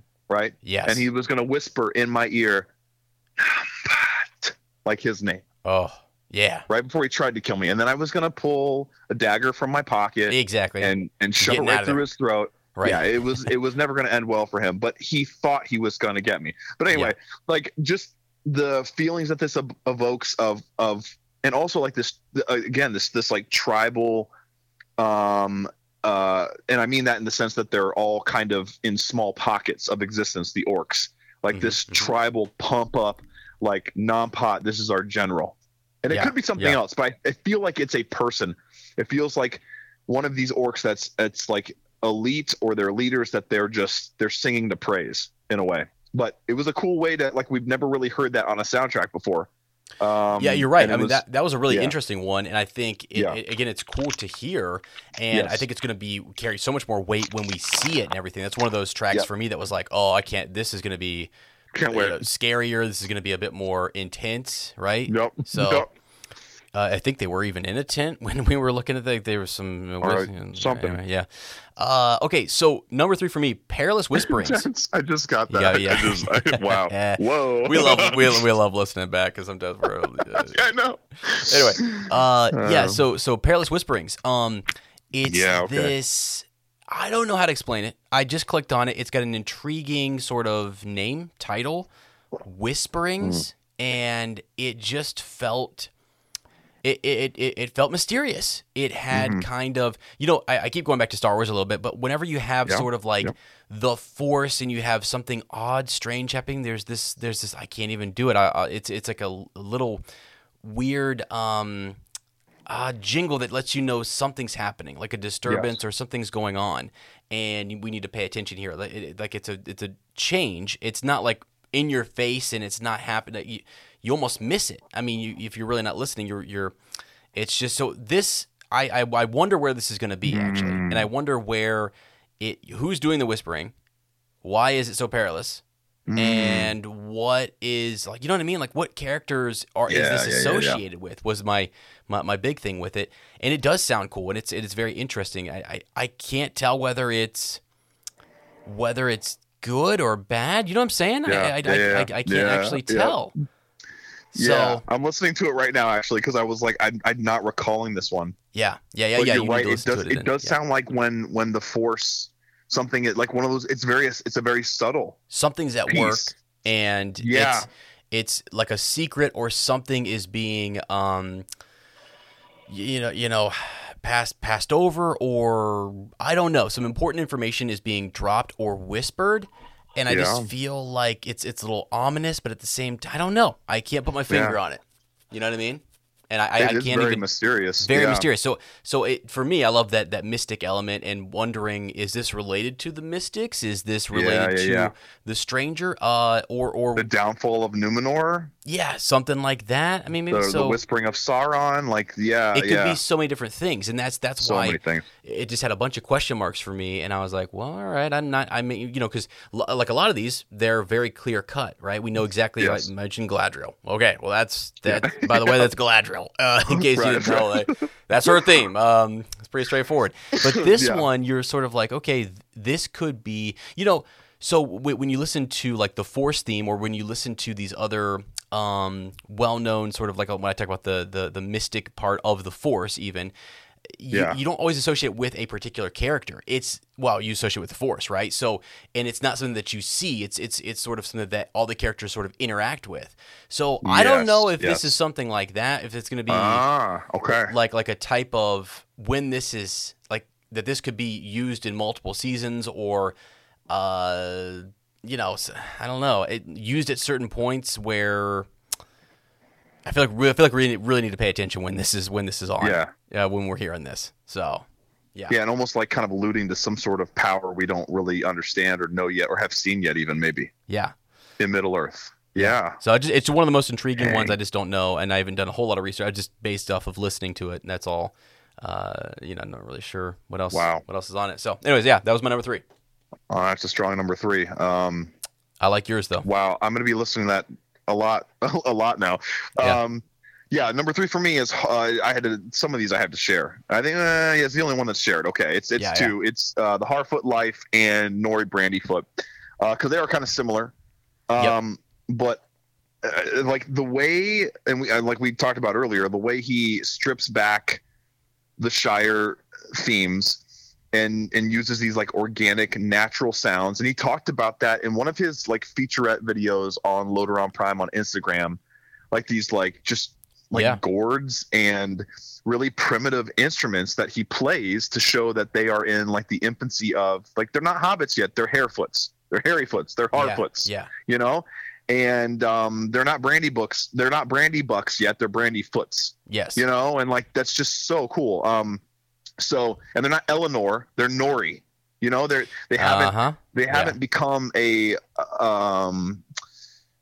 developed society, there's no there's no like is yes, thank you. The sophistication is not there yet. They're still just a wandering people. They're not civilized as we would say, right? Mm-hmm, but but we can see where it's going to go at the same time. So I love these sounds that we hear. At first it was kind of like jarring to hear it that primitive, but then when you listen again and again, and for me, honestly, what tied it in and made it feel like, okay, yeah, this is the bridge, in the same way that Howard Shore's theme is a bridge from what we've known as the soundtrack to what we're hearing now from Bear, the masterpiece that he's created.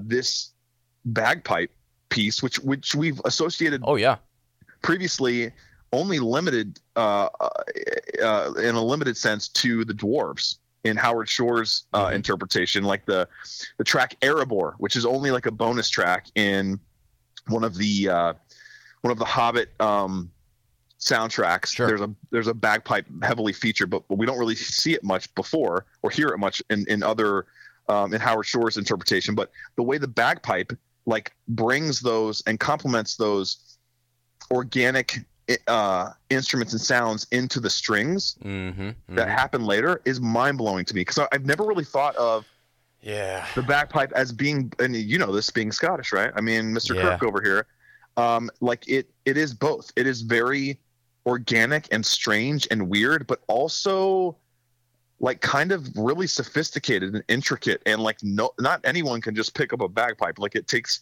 a long time to make it work, and you can play the bagpipes really well or you can play them really poorly, so the way it like complements and elevates it as well and transitions into that string theme that we hear. For me, it was just, I was like, this is one of the ones too that if it wasn't right, it would hurt. Yeah, and it was perfect. And then, so I was, like I said, I was playing some of these just in pure excitement, like at night after school with the girls, right? And played this one, and I was like, I know I love it, but it'll be interesting to see, like, I don't know what other people think of it, and I don't know if the girls will be able to, if they'll be, because they love the Lord of the Rings soundtracks, and I don't know if they'll like this. I played Nori Brandyfoot, right? And Ruth, my 2.5-year-old, not even 2.5, listened to this track. She looks at me and says, "Shia music, Daddy, Shia." Wow. And I was like, I want to like send a message to Bear and say, dude, I just want you to know this. I mean, I know that you've knocked it out of the park, but this shows that it wasn't just a knock out of the park. It was a grand slam. Yeah. Because my 2-year-old, without any prompting or I didn't say like, hey, this is the Shire theme, kids. Right. Like she literally heard this and she knows the Shire music. Yeah. She knows all those themes because sometimes we play them before bed even to help go to bed. She heard this track and said, Shire. Yeah. Like out of the mouths of babes, dude. Absolutely. It's huge, man. That praise. Like that would, as a composer, that would make me think, okay, I hit a human chord there that I struck and that like I don't know that many other people could do that. So anyway, that's my number 3, a sort of a Harfoot dedication there. I really like that because again, you know, it has you were mentioning. So first of all, Ruth's connection is awesome because it's a feeling, it's an emotion too, right? Yes, even if you're like, exactly. well, I can't quite hear it, it evokes. She can't articulate it in the same way that it just, this is what it is. She's heard that before, and it sounds like that it's giving her that same feeling. Pretty cool, isn't it? So same vibe, cool. yeah. So that's amazing. Now the bagpipe element is interesting because you think of Tolkien and where he was at and what he viewed as the Shire and all of that, and then we talked about where they were talking about filming at one point and where they may be going to for season 2 and 3 or whatever. Next, it's kind of a crazy thing to have the bagpipes in there. So that I like that you pointed that out. So for me, number 2, The Stranger. I can't believe this isn't your number 1, dude. No, it's not. I cannot believe it's not your number 1. I know. Yeah, but the Stranger is so interesting. First of all, we all know this. Yeah. And if you listen close enough, and I challenge people to go back and listen, try and think like what parts of Middle Earth does this make you think of in the trilogy? And things like that. And I'm a little bit, maybe, I don't know, I've got a character in mind as to who I think that is, and so maybe I'm sort of like forcing it a little bit to try to hear it. But I don't know, there's just something. There is something there that is it just...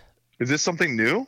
Like we haven't talked about? A new prediction? No. It's the same. It's Saruman. So Okay. And I'm not saying it's sound because again, you have what we have is you know, we've got the dun dun dun dun dun, we've got all those weird things going on in Two Towers and different stuff happening. Yeah, the Isengard theme. You get kind of lost in that or whatever, but it's like I think this is a time before all of that. So whatever whoever this character is, I just have a feeling we know this person later on, and it feels like this is a stranger, but if you listen to the music, it's a bit familiar in some odd way. I can't explain how, but it does. If you like go listen to it, and I can't even put my finger. Maybe somebody out there has done a better analysis and they've listened, because I haven't done the real side by side going back and just haven't had time to listen to these tracks and then go back and say, okay, what is it really? Which one of the tracks is it really calling to? Yeah.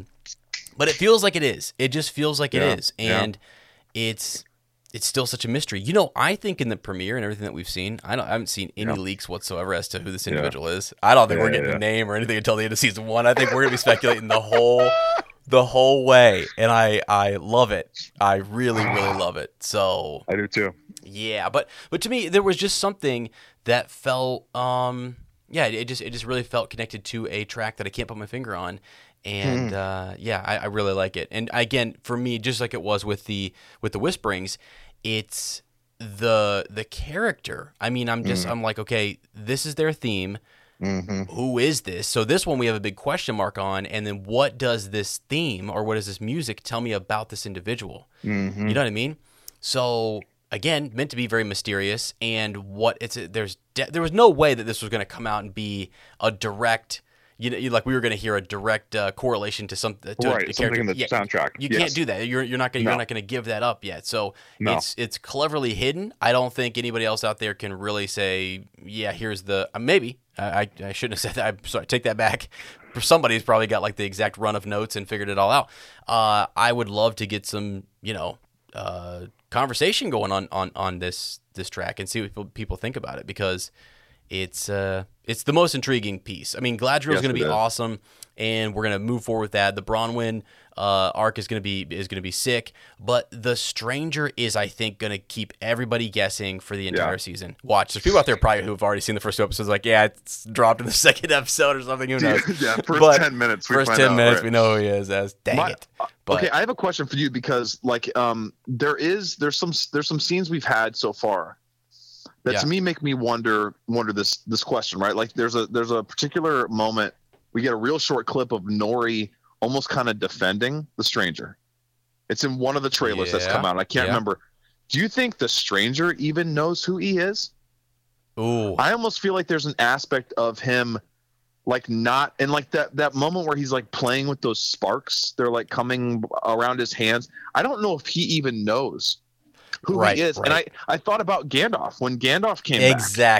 Exactly, my friend. Gandalf the Grey. That's what they used to call me. Gandalf was my name. So, and he before that, he identifies himself as Saruman, or Saruman as he should have been, right? Like it's this weird amnesia of like coming back to the world.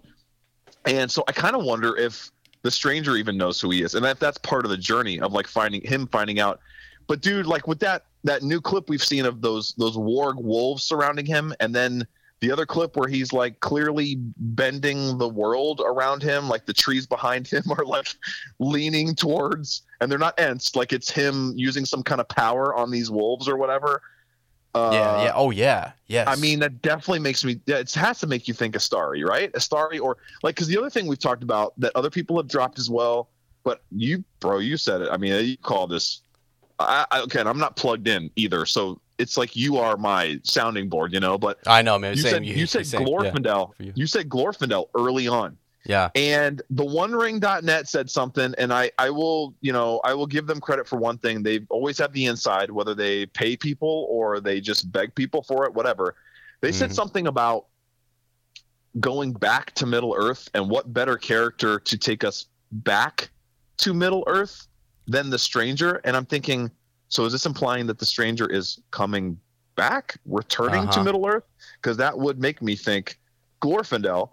And then, or something, I don't know. And then we were talking about like his hair is in such a way we haven't seen his ears.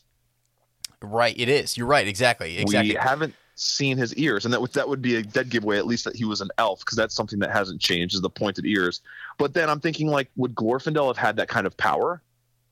Well, I don't know. Or is that an Astari thing? I don't know enough about like. Here's something.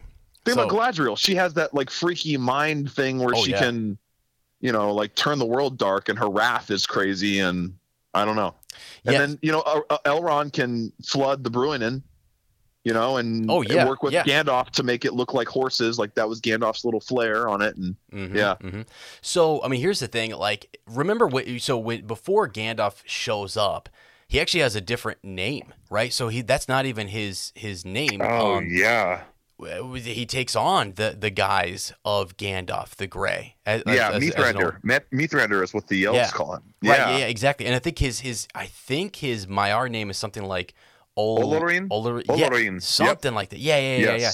And so, and all of them have those. So it wouldn't surprise me at all if they drop one of those names and we have never heard it before, and we're like, who? You know what I mean? So and that's not that person has not yet evolved to. Taking on the robe, and then really it takes a while for them to become that wizard that we're going to know or whatever. Now the other thing is that Glorfindel actually welcomes Gandalf so I think they were friends in Valinor, right, at one point. Oh wow! So that's interesting. Círdan, they all know whatever. But I think I can't remember whether Glorfindel was sent back before or after, what the whole deal was. But again, they're all sent in that way, and whatever that. I'll tell you what, you land like I would have lost a few marbles at that point. Absolutely, you know what I mean? I don't know who I am. Who are you? Well, I was sent here. I don't know by who or what my name was, but I'm just glad I'm still alive. So that could be what they're dealing with, which would feel really interesting. So yeah, that's something to kind of think about. But that's the. I really hope that the mystery of the stranger stays strange and stays mysterious. Yeah, I know. I like it. I like it too. It's very exciting, and the fact that he's there with the Harfoots, and that they're going to. I don't know. It'd be interesting how that relationship evolves. Like if there's certain individuals who don't like him and think he should leave and distrust him. Versus, it seems like Nori is the one who kind of like approaches him first, and she's the one reaching her hand out to him when he's. Still, the flames are still everywhere. Well, it's almost like when they touch hands, those flames are extinguished. Yeah. Which is interesting. So what's that all about? I don't know. Let me tell you something else too that might happen that we just haven't seen yet. And it might be episode 3. Who knows? Maybe no one's. Who knows? That's a specific number, man. Power of 3. Power Come of 3. Been a while. But maybe we've only seen in all the promotional stuff just one comet. maybe there are others. And wouldn't that be crazy? I mean, I have talked about it being in different seasons or whatever, and I'm just spitballing here, but I think it'd be really cool. Like, we've all just seen the one, and we see this experience, and we go follow that individual, but there were 4 others that were spread out across the land. We don't know where they're at. We're also assuming that all of those times the characters are looking up that it's the same one. It might not be the same one. Yeah, true. Exactly. So it would just be really cool to see all of them even enter at this point. That way. We only track one for that first season, which would be cool. So that's how it could still be Gandalf. Jeez. It still could be these other individuals. So I don't know, man. I'm super excited for it, because if all of a sudden I see 5 comets streaking across the sky, I'm gonna lose my mind. Couple 5 starry comets just shooting across the sky, I'm gonna just pass out. So pass through fire and water, Yeah, that's right, man. I'll call him to record, and he'll just be, Ez? Yeah. Ez? Lottie, I'm getting voicemail. Is he okay? Yeah. Lottie steps on. He's in a coma. He's just pacing. She's just like, he's been pacing for days. He doesn't know what's going on. Oh boy. But no, I think that could be likely. So you guys let me know what you think about that. But anyways, cool. That was my number 2, just because of the title and who it's associated with, and so I'm so intrigued. I think he's going to be your favorite character, right? If you had to pick a favorite so far, is it him? Even if it's Saruman. Wow, that is awesome. Yeah, and that's the thing. I want them to do that. That would be game changing. I'm imagining like the articles out there. It's Glorfindel, Saruman, whatever. Something about this individual. So the guide by the side, the unexpected sort of. I don't know. I feel like, Galadriel's your lead and is going to be our protagonist and our hero, and working with Elrond and everybody else. But you've got this. How do they start? What's that relationship first start? Like, what's the conversation once they come through and they're sort of like, I'm sent here by, I don't know. I feel like it's going to carry a little bit of weight that Manwë sent us in here, and it's time to, or do they say that? Do they not? Who knows? So, I think of Celebrimbor's bare biceps just covered in tears at the revelation that your favorite character is going to be the stranger instead of his rippling muscled buttocks. No, don't worry. First of all, I am not even kidding. I hope if Charles Edwards is listening that he knows for a fact that I loved him and everything I've seen him in, and he's a great actor. Did you hear him do that live reading the other day, by the way, that poetry piece? Somebody handed him some of, I think it was Tolkien's work, or I'm not sure exactly. Oh, that's cool, and it was just a live cold reading that he did for a fan, or I don't even know what it was. It was on a panel, and beautifully read voice, just wonderful. And cool. Yeah, he's going to be, I think, really, we've been making a lot of jokes, but I won't be surprised I won't be surprised at all, though, if he doesn't come out and steal people's hearts because of the betrayal, the things that are going to go down. Oh, it's going to be tragic, yes. And just in trying so hard, being deceived. I mean, we're going to fall in love with that guy. And then think about the rift and the rift it'll come between him and Gil-galad and him and Elrond as well. Like that, because they'll be split on opinion of Anatar, and it'll be sure, and everybody's trying to do the best with what they have and the knowledge they have and the skills that they're given and stuff like that. So I kind of think he's a character that we've been like, oh, he got duped, and we kind of whatever. I feel like he's going to come in as a heavy hitter, and people are going to be like, whoa, this guy's one of the most powerful, one of those well-respected elves out there. You know what I mean?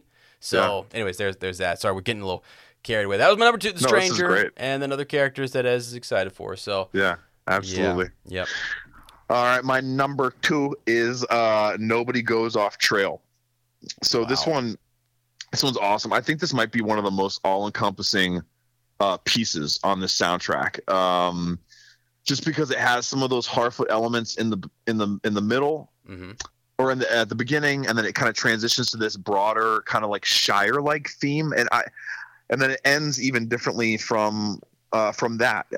It's such a beautiful piece. And I don't know exactly why, like the swelling at the end with the flute and the penny whistle or whatever it is evoked the Shire in probably the purest way. Almost in a way that, like, this is what freaks me out about this piece is, like, when I'm old and senile, I imagine myself not being able to remember and truly recall whether this piece is from the trilogy or from this show. Like it felt that well placed to me. Like you could, some of the other pieces I'm like, it just wouldn't fit in, to the soundscape we've heard. It's just a different sound. Like it alludes to sounds that we've heard or pieces we've heard, but it couldn't like do a 1-for-1 switch. But I feel like you could put that in the soundtrack. This Nobody Goes Off Trail, you could put it in the soundtrack for Lord of the Rings and no one would even bat an eye.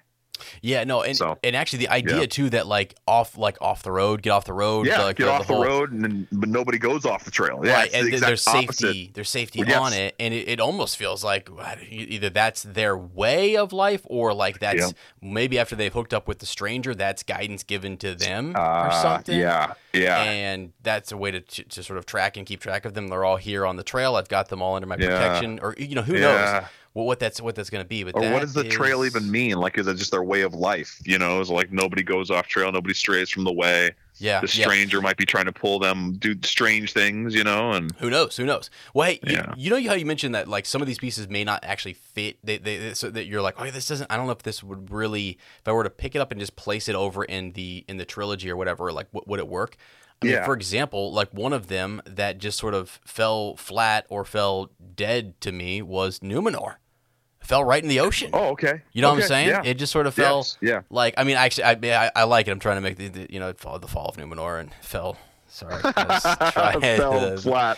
Dang, anyway, dude, I'm sorry. You're a new level. I've learned from the master. Okay, that was a different Gandalf. That was pitiful. Yeah, no, but I think, but in seriousness though, like that track is not listed by either of us, and it is so foreign. It's so different. Why? Because Island doesn't exist. Those people that the fall has happened, and that's just gone to history. So it's actually cool that it's so new. So I guess I could throw it as my honorable mention. We're not even up to our number ones yet, but I just wanted to bring it up as you mentioned things that really don't fit, and then why?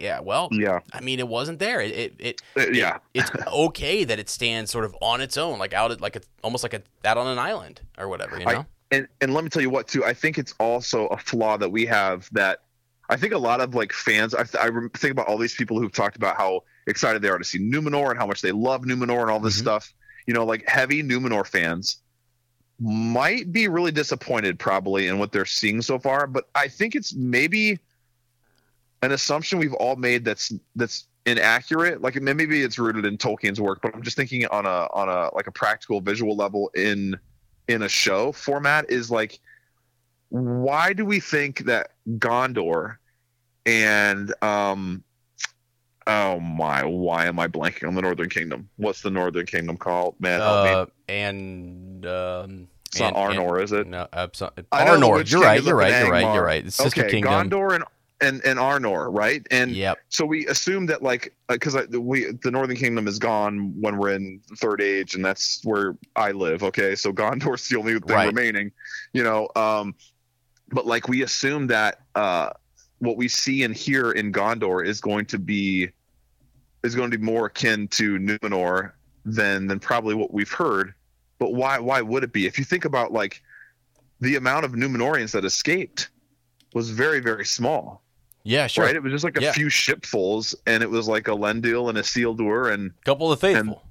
The faithful, right? And so they escape, and then they go found these kingdoms and they bring the sapling, right? Mm-hmm. Yeah. From the tree before it's destroyed in the pagan temple that Sauron sets up, Black Numenorians. Mm-hmm. But really, like other than that, why would we expect it to feel like there are these like callbacks to Numenor, like especially we see in Middle Earth with the Gullwings. Swimsuit? Check. Sunscreen? Check. Phone charger? Check. Don't forget to pack the 5-Hour Energy. It fits great in a pocket or carry-on, and the alert feeling will help you arrive ready for anything. Now get 20% off when you use code 5HETRAVEL at 5hourenergy.com. Expires April 30th. One-time use only. Not valid with other discounts. Remember, visit 5hourenergy.com and use code 5HETRAVEL to save 20%. What's the easiest choice you can make? Window instead of middle seat? Picking a vendor who sends a great gift basket? Outsourcing business tasks you hate? What about selling with Shopify?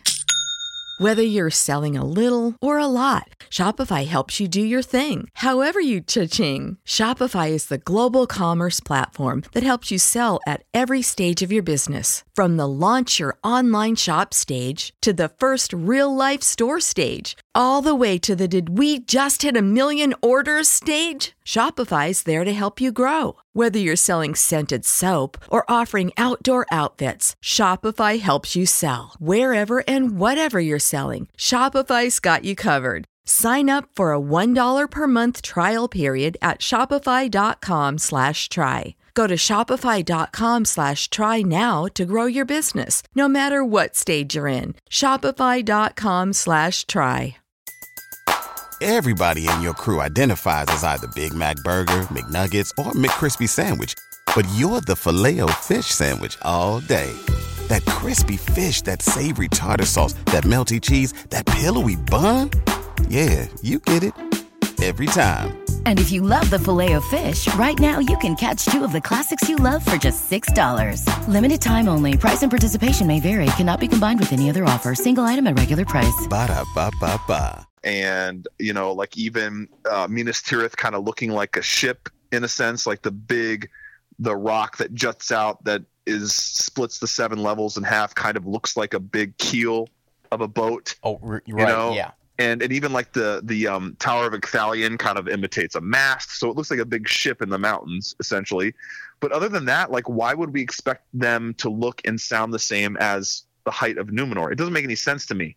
It's not like all of Numenor just fled to Middle-earth and then duplicated their kingdom again. You know what I mean? It would be a different version of that. It would be much more like mingled with what men were like in Middle-earth, I would assume. So yeah, you're right. The fact that it sounds so different makes sense, actually. Like, I think a lot of people are going to be kind of put off by that they should hear all these horns. Da, da, da, da, da, da, da. But that doesn't, it's not what it would have sounded like. It just, to me, it makes almost more sense the way they're doing it than what we probably anticipated. But you're right. It is so different that it's kind of like, whoa, this doesn't even feel like any sound we've ever heard in Middle-earth. Right. And which is perfect. Yeah, and then even you wonder too with Numenor, the different factions represented there too, right? So we talked about the faithful, we talked about those who are kind of respecting some There's 5 regions in the island too. Yeah, all the stars, the Forest Star and the North Star, and all the different points in like the middle of the island. It's a huge island, dude. You know what I was just thinking about? So here's something interesting. So Gondor is still around by the time we get to it or whatever, but Arnor. And you think about the AR, right, and that being sort of those who were less. Like, it fell before Gondor kept, keeping the faith or whatever. I don't know, just trying to make a little connections there. But anyway, Arnor, and then you've got the So they're going to explain all that to us, and I think that's really good for us to see the different factions and what's going on. Who is still sort of speaking in Quenya or Sindarin or whatever it is, and they're going to be doing their thing. Like, that will be interesting to see who like, because Galadriel, one of those pieces, she's in there talking to everybody, and you can tell, you can look on their faces. Some of them are happy she's there, and some are not. So it won't surprise me if Eminem steps out from behind some throne like Wormtongue and starts spitting. Yeah, and then you got Halbrand, who's just like, I'm Halbrand. Yeah, I know. So cool. What's up? Yeah. So cool. Yeah. I swam here. Yeah. Yeah, right. I saved Galadriel, actually, this big hot shot. I'm the one who pulled her onto my raft. Yeah. As I was trying to escape. What's your number one, bro? Give me your number one. Number one. Khazad-dûm. So cool. When I played that one, the first couple, I mean, like, okay, so like I'm clicking through, and obviously there was some great ones right at the start, and I loved all of them. But then I got to this one, and it just stopped me. I was like, wow, this is cool, and you need to give it a second, right? So you need to give it until that deep sort of choir sets in, and the rumblings of the mountain. It's so cool to hear that, and I think Bear really captures that, and it feels so natural to them, to the Dwarven Kingdom. So I loved it, and I have to say, like, a lot of people are out on the internet like, this is straight. I mean, it feels it feels like the dwarves. It feels like this is their thing. So it's very natural, just the same way that the Brandyfoots, the Nori Brandyfoot piece felt. It's natural. It slides right in there, and you feel really good about it. And you're like, I know exactly what this is meant to evoke in me. With those characters. Such a good buffer, like entering into a different, interpretation of Middle Earth. Like it really is like a buffer zone that helps us, or like a couple drinks at a party, like you're nervous about going or something to a new place, and you're meeting new people, and you have a couple drinks, and or whatever your thing is, it helps loosen you up a little bit, and liquid courage. And it's kind of with these like pieces that hit home, or like in a sense, they're kind of like that. Yeah. All right, so hey, here we go. Number one. Yeah, my number one. I do want to say real quick with that Khazad-dûm stuff. Okay, yeah. That piece, like the male choral aspect, is that maybe that's what Joe Louis was talking about, because I didn't have time to go back and listen. But like, think about when they're fleeing to the bridge, there is all that, like all the male voices coming in, like the deep choral chanting. Sure. And I'm like, yes, I can totally hear that as like the last of the voices of Khazad-dûm. Mm-hmm. Is what we're hearing in Lord of the Rings, and here it is like in full force, all of these, and it is a little more. It's like, a little more like it's less chanty and more sung in a way, which makes sense. Yeah, sure, because we're almost hearing the echoes of them like ushering our fellowship out, sort of like like a warning, get out, and they're crossing the bridge. You know what I mean? Yeah. So. Yes, the echoes of the glory. Wow. Okay. Yeah, my number one is the opening and the main theme. I mean, I just like I said, I'm not gonna talk about it too much more because I already harped on it a bunch. But just Howard Shore writing that, it was incredible. Like the way it felt at first, it made me think like, wow, this sounds like Howard Shore. Bear did a great job. And then when I realized it was Howard Shore, I was like, oh my gosh, because it also. I didn't realize that until I had listened a few tracks further. And when Sarah was like, hey, dude, did you catch this? And I'm like, no, because I'm an idiot. And so to me, it fit. It was beautiful. It sounded like Howard Shore's interpretation, but it also, like I said, acted as a bridge. It felt so much like a transition into what Bear had created as well. So to me, I put in here a deconstruction of the themes that we heard in the trilogy, but I don't even, upon like more reflection, I don't think it's a deconstruction at all. I think it is more like a more polished version.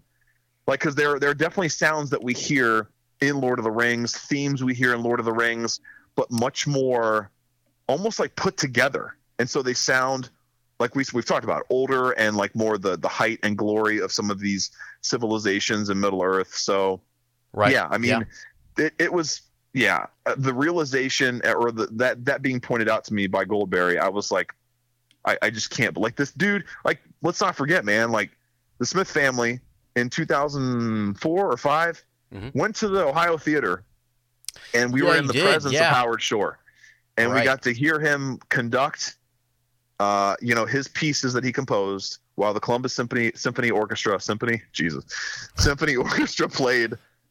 the soundtrack, and it was amazing. There was a Q&A before, and it was so cool to see him just do his thing. Like it was unreal. It was unreal. Yeah. So that to me was big. That was a huge, like, again, like another love letter to fans that this is going in the right direction, and it's gonna be something we love. So it was really cool. I'm really glad it's your number one, because it's one of those things it really needs to be in one of our top fives, because it's perfect. It was so cool, and it's a great bridge, and it just feels great. It feels really good to have. And the beginning of every episode, like it won't ever get old too. But it's not like in your face, like that's it's very subtle, which I think is, it's fitting. So I do have a couple honorable mentions. The first one is Durin the Fourth, because that cello, man, cello, and it's maybe one of the most unique, like that sliding note to dun dun dun dun dun dun dun dun dun dun. It's distinct. It's just so interesting, and it's equal parts powerful, civilized, or regal, and also whimsical. To me, that piece does it like personifies everything that dwarves are. Right. Like they're kind of funny and goofy and strange. They're very, very powerful. And at the same time, they're kind of like, they're also scary in their own way. Like because of that whole obsession with riches, right? And that they value that almost more than they value anything else. And so I thought it was cool. And it was also like one of the only times I think I can pick out like a cello being the main featured instrument. That's what I played in orchestra all those years ago. So it was very, very, very cool. I love that piece. It also evokes a bit of like that affluence they've built, being at their height. So, you can almost imagine this being played at some, meeting of the dwarven royal court in Khazad-dûm. Like there's a cello, some ancient cello that they're playing, and they're like dancing to this or something. I don't know. Yeah. Feels like like an uppity party tune. And then also had The Stranger because it's an amazing vibe that it creates, and it's mysterious. And maybe I said maybe the most mysterious piece we've ever heard in Middle Earth. And I'll stick to that. I would put it right up there with the original or some of the early like Ring themes. Okay. Where it's like that opening Ring theme where you're like, whoa, where are we going? Mm-hmm. What's the adventure? I think The Stranger is right up there with that, which to me is like, that's a pretty big honor to bestow. Yeah, no, you're right. I mean, it's just I like that you mentioned the Durin one because that was I can't stop listening to that one, man. Yeah, every time it comes on at school, I'm like, oh, this is cool. This is cool, and it's so good. So yeah. Awesome. All right. I do have a couple not tops, so I have the not top two. Yeah, give me those. So these weren't they're not fitting in for you, They right? just feel weird. Yeah, they felt weird to me upon like the first listen, and even in subsequent listens, I'm like, I don't know. And I really want to ask Rebecca why. Like I want to know musically, theoretically, like why this is making me think of these things. So they're two. It's the Cavalry and Nolwa Matar. And so the Cavalry, I feel like I'm in The Lion, the Witch, and the Wardrobe. I feel like Harry Gregson Williams is getting me amped for the final battle against the White Witch. And I don't know if it's like the beats or the drum that's used or the intensity. I don't know what it is. Or the visual I'm associating with it, with Galadriel leading all those horsemen into battle to fight off the orcs from the Southlanders or whatever's going to happen. But to me, it just feels straight out of Narnia, which again, I'm going to say that these are both misses in the right direction. Like if you're going to miss into Narnia, that's okay. Sure. Yeah. Because it's, it's like a sister sort of universe to Middle Earth in a way because of Lewis and Tolkien's relationship and friendship, and their the way that they would write and critique each other's writings and encourage one another. So it's fine to miss that way, but it just feels very like Narnia-ish and sort of like out of place that way. Not in a jarring way, but just like it doesn't feel totally right. And then the Nolwa Matar sounds to me like Duel of the Fates. It feels like I hear it and I can't visualize anything in Middle Earth. All I can see is Anakin and Obi-Wan fighting on Mustafar. That's all I can visualize when I hear this. It's just it feels like a John Williams piece, and it feels like this big crescendo that's happening again, like in the Star Wars universe, not in Middle Earth. And I'll say again, like fine, if you're gonna miss that way, miss into that universe. That's fine. So I would agree with some people on that whole. I have to wait and see how it goes with the visual aspect. Both these pieces, like I might feel very differently after I see the show and I see these pieces in context, right? But like without that visual aspect and that memory of the show, to me they just feel very like out of place. And in an even more way than like Numenor or The Stranger, because they sort of feel like I can rationalize them in my headcanon, to use your metaphor. And so, but these I can't. I'm struggling to make them fit. And maybe sometimes with those tracks when you have so much like dialogue or other energy or soundscape around them or whatever, it might just sort of blend change right in. My opinion. Yeah, absolutely. Or it might make sense more, I don't know. Yeah, and maybe not. And if it doesn't, that's okay too. It's one of those things where it's like, oh, okay, it's one charge and you're sort of like, all right, cool, Calvary's over. Let's get it over. Which is fine. Yeah.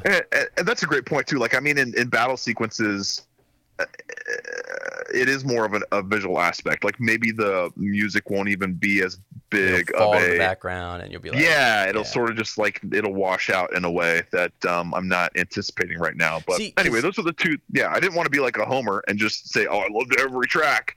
But I don't hate these two. Like that's the thing. It's just they feel sort of every other piece I've heard that feels different or sounds different. It feels good, right? Sure, like I'm like, okay, that's a different feel in a good way. I understand. Like I anticipate and I look forward to seeing how this looks. With these, I'm like, I don't know. But again, it's not a deal breaker, not a big deal. I just wanted to. Yeah, I think too. There's tracks in the originals that you like. Skip. Oh, totally. You know what I mean? Just like, not that it's bad. I'd rather hear something else and kind of move on. Real quick, I wanted to say Elrond Half Elven is also one of my honorable mentions. I would say that's good. Maybe one of the most underrated tracks. Yeah, I forget about that one all the time. Yep, it's pretty good, and so I don't sleep on that one because don't sleep on it, baby. Ooh, it's gonna be good. It's gonna be nice. It's just I think Elrond's actually gonna shock us. I think there's gonna be some really cool. I do too. Way more. I feel like kind of hold your hats on that character. So I absolutely forgot to. I was like, I need to brush up and watch some Nerd of the Rings. Sure. Right? Yeah. Shout out. Yeah. And remember what happens in the Second Age. I forgot that like Rivendell, the Hidden Valley, is found while they're retreating away from Sauron. Wow. Okay. I had totally forgotten that, or like that had gotten lost in the initial like dives I had done in Middle Earth. And I was like, that's so cool. And you can kind of hear like Rivendell-ish sounds in that piece, in that Elrond Half Elven. So yeah, so cool to see where we're going. Yeah, it's cool. Man, dude, this is so much fun. It is cool. So much fun. If you have, some people have also, by the way, probably like been like, you know what, I'm gonna wait, because I know some people are like, I don't want to hear it until I it's in its just the way it's meant to be kind of put out there, because digested. Yeah, absolutely. Because then I'm not gonna lie. I mean, sometimes I'm listening to things from the originals, and I'm like, wow, okay, this feels like it. I can see it in my mind. I can see the various charges or the fight scenes or the Shire opening up before me and things like that. So, once you associate it with those things that you really like visually, or takes on a new meaning. Yeah, it really can. So I get people kind of being a little hesitant there on listening. Just cautious. I think that's probably really, it's really smart. They're trying to preserve like positivity in a way, I think, too. So it's been a while since we've had poll results, but we do have some poll results to share. Go. Along that same vein, what we were just talking about, we asked on an Instagram story, so that's kind of where we're doing polls now, I guess. It's just sort of happened because I forgot that you could do it there until recently. I'm like, I could just be putting polls up here. Yeah. So I asked how are uppers feeling about the season 1 soundtrack. I had 4 options: chills, tears, joys. It's beautiful. Also, it's a mixed bag for me, or I'm out. I need more shore, or I need to see it in context first. So 63% of voters said chills, tears, and joy. 44 people. It's a mixed bag. Got 13%. So like 9 votes. Okay. Decent chunk there. Only 1 voter said, I'm out. I want more Howard Shore. I honestly anticipated that to be a little higher, which makes me feel really good. That means that majority of people are either full in on Bear or waiting to see it in context, and they're not just writing him off and sort of like saying, well, if it's not Howard Shore, then I don't want anyone. And if that is, if you're that 1 vote, that's okay too. Like I understand that perspective as well. Sure. And then 16 votes, 23% said I need to see it in context first. Yeah. So just waiting. 2/3 were like I'm in, and almost like a third were like I need to see it as it's supposed to be watched first. So yeah. And that's cool. That's really cool. I like that, because I'm anxious to get in there and sort of see how some of these things, like who they're associated with, and how they're realized. What absolutely. They do with the story. So, man. Cool. All right, we do actually have an in other corners of Middle Earth segment as well. We've got a few things to kind of talk about. So this is kind of newish news. The acquisition of the rights that pertain to the trilogy era of Middle Earth and the Third Age. Now, I only watched this clip once, so I'm super, and I watched it late at night, so I'm super fuzzy. But all I know is this was kind of a quiet thing that hasn't really been talked about very much. Okay. What do you remember from this? Was okay, because I'm fuzzy on this. The company that bought the rights, are they associated with Amazon? Is that something I heard or something I'm wrong on? I'm super fuzzy on it too because I read an article somewhere. So yeah, I actually read. So I read the article. I saw you posted that link though. So what I read, and this is what's interesting because some of you out there are like, hold on a second. Dude. What I read over here was this. So we're all reading different things. It's shrouded in mystery. Right? Yeah. I don't really know what's going on. Certain individuals have rights to various things, and the way it was broke down for me was that they've got these television rights, but what shocked me and what I kind of forgot was it seems like they've had the television rights to even the Third Age stuff. So like they could have actually redone anything and all for television. Not movies, right? Not movies. Movies that still belongs wherever. But what they went and acquired were these television. I could be wrong about that, but more streaming television rights or whatever. That was what was sort of up for grabs, which makes you go because remember we were talking about are they going to redo Fellowship? That was the storyline for a while. Yeah, they were going to redo the trilogy, and we kind of had the power to do that or something. Remember, we were like, whoa. Yeah. Remember we talked about it and we kind of fell in love with the idea. Like we said, you could literally do a chapter an episode. It'd be wild, wouldn't it? Yeah, it would be a real companion 6 seasons to the. Yeah, you can really flesh it out. You could do 6 seasons because there's 6 books, and every episode in a season could be a chapter from the book, and you could really take time to like dig in and develop. I think it would be kind of awesome, but that'd be cool. Yeah. Yeah. So I was kind of fuzzy on the details too. I meant to watch it before we recorded. I just did not make time, didn't have time. But like the bottom line is we're gonna get a lot more Middle Earth stuff. Yeah. We're gonna get a lot more Lord of the Rings stuff, and we're gonna get a lot more exploration in the Third Age, and especially in that era that the trilogy takes place in, sort of the end of the Third Age. This video talked about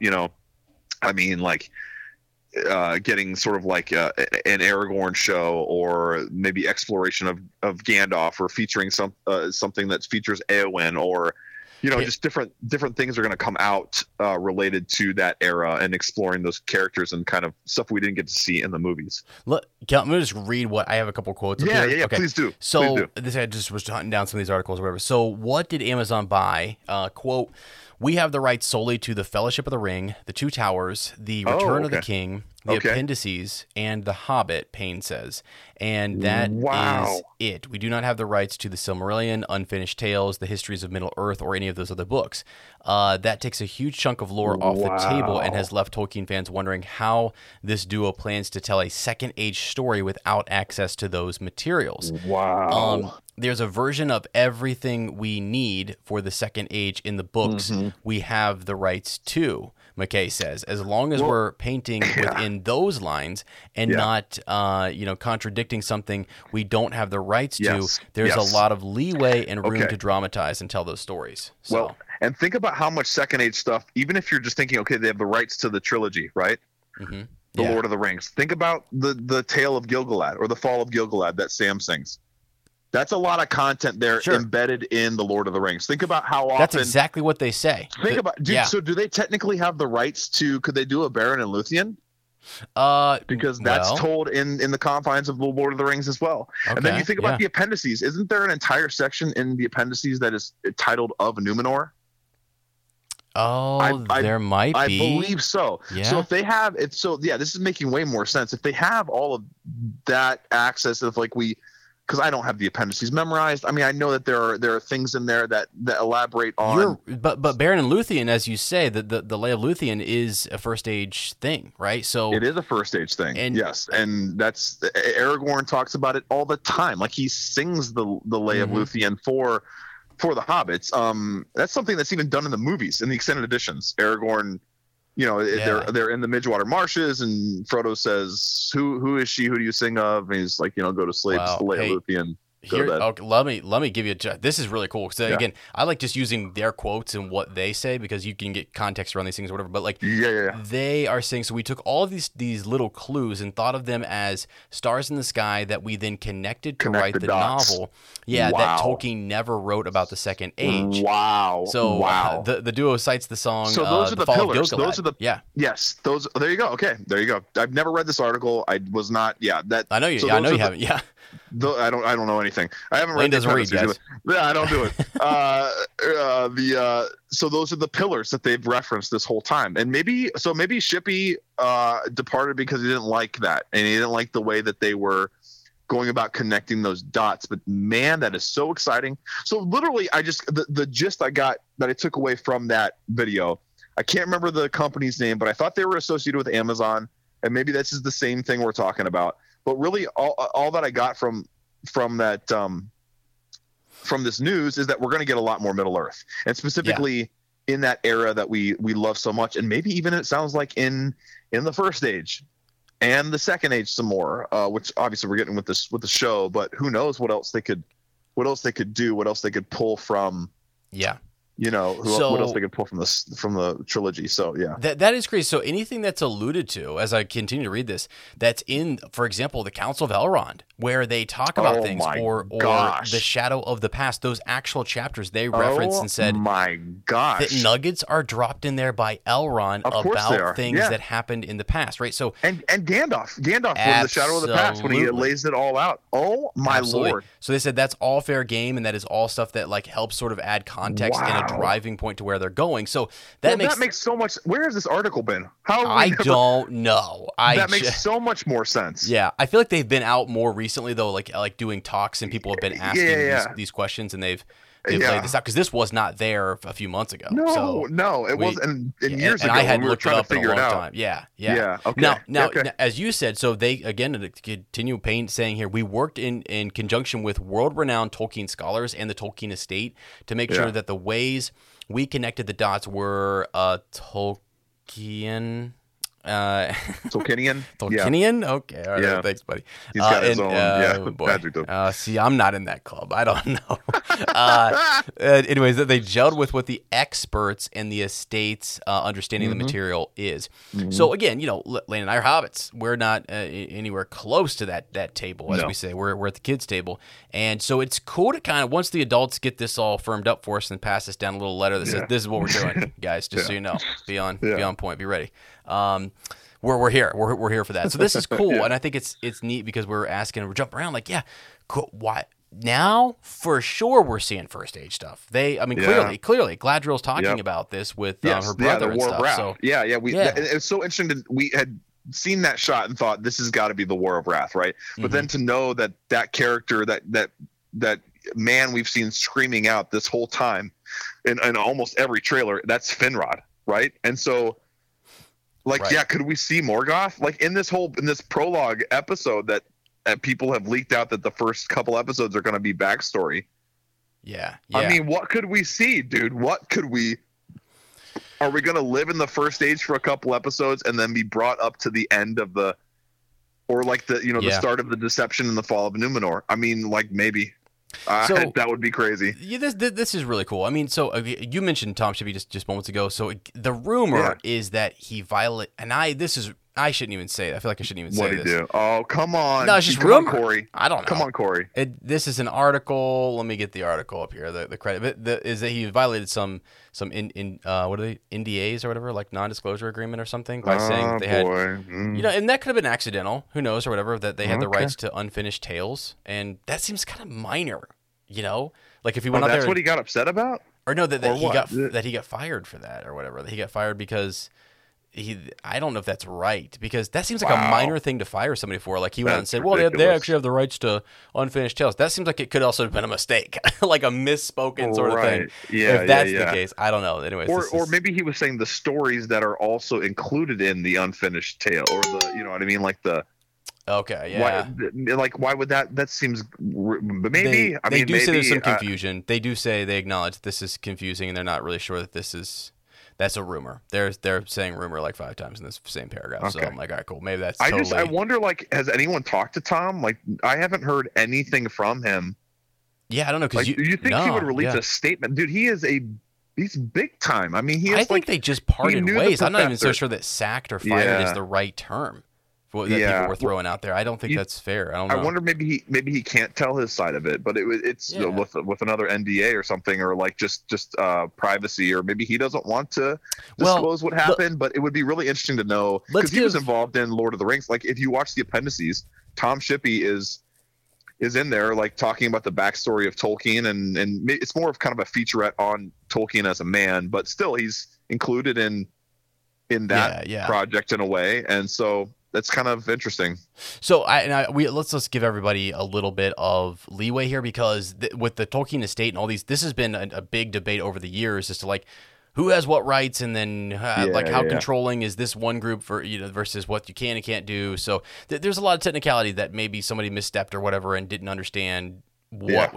Clearly somebody reached out to Peter Jackson and the legal team said, hey, by the way, we can't do that. You know what I mean? Like this is not easy stuff to kind of wait around in. And it's a lot of money being thrown around. And if somebody has the chance to capitalize on that, that's the unfortunate thing. So it may just have been that. So I shouldn't even have really tried to put out there. You're actually defending Tom is what you're doing. Yeah, you're defending him in a way that other people might not have. They've just been sort of like they played into all the clickbaitiness, and so I think what you're doing is right, man. Well, because all these articles, by the way, any of these articles that when you read out there, like there's an author to them. They don't magically just appear. They're not actually just facts, just out there. And like this is somebody's take on it, right? I mean, this is somebody talking through what they think, because in their terms they think this is a fanfic, right? They think this is also maybe just Payne and McKay doing their own fan fiction on whatever. Okay. You know what I mean? So they're at the end of this, it turns that way. So let's just keep that kind of in mind. But the cool part was, and what Google will show me, which is what I was looking for, was quotes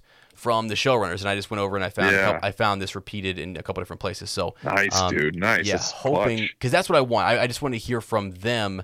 This was in Vanity Fair, so they were in that interview with Vanity Fair. I was trying. That's a very recent article too. Like that's only in the last month or so.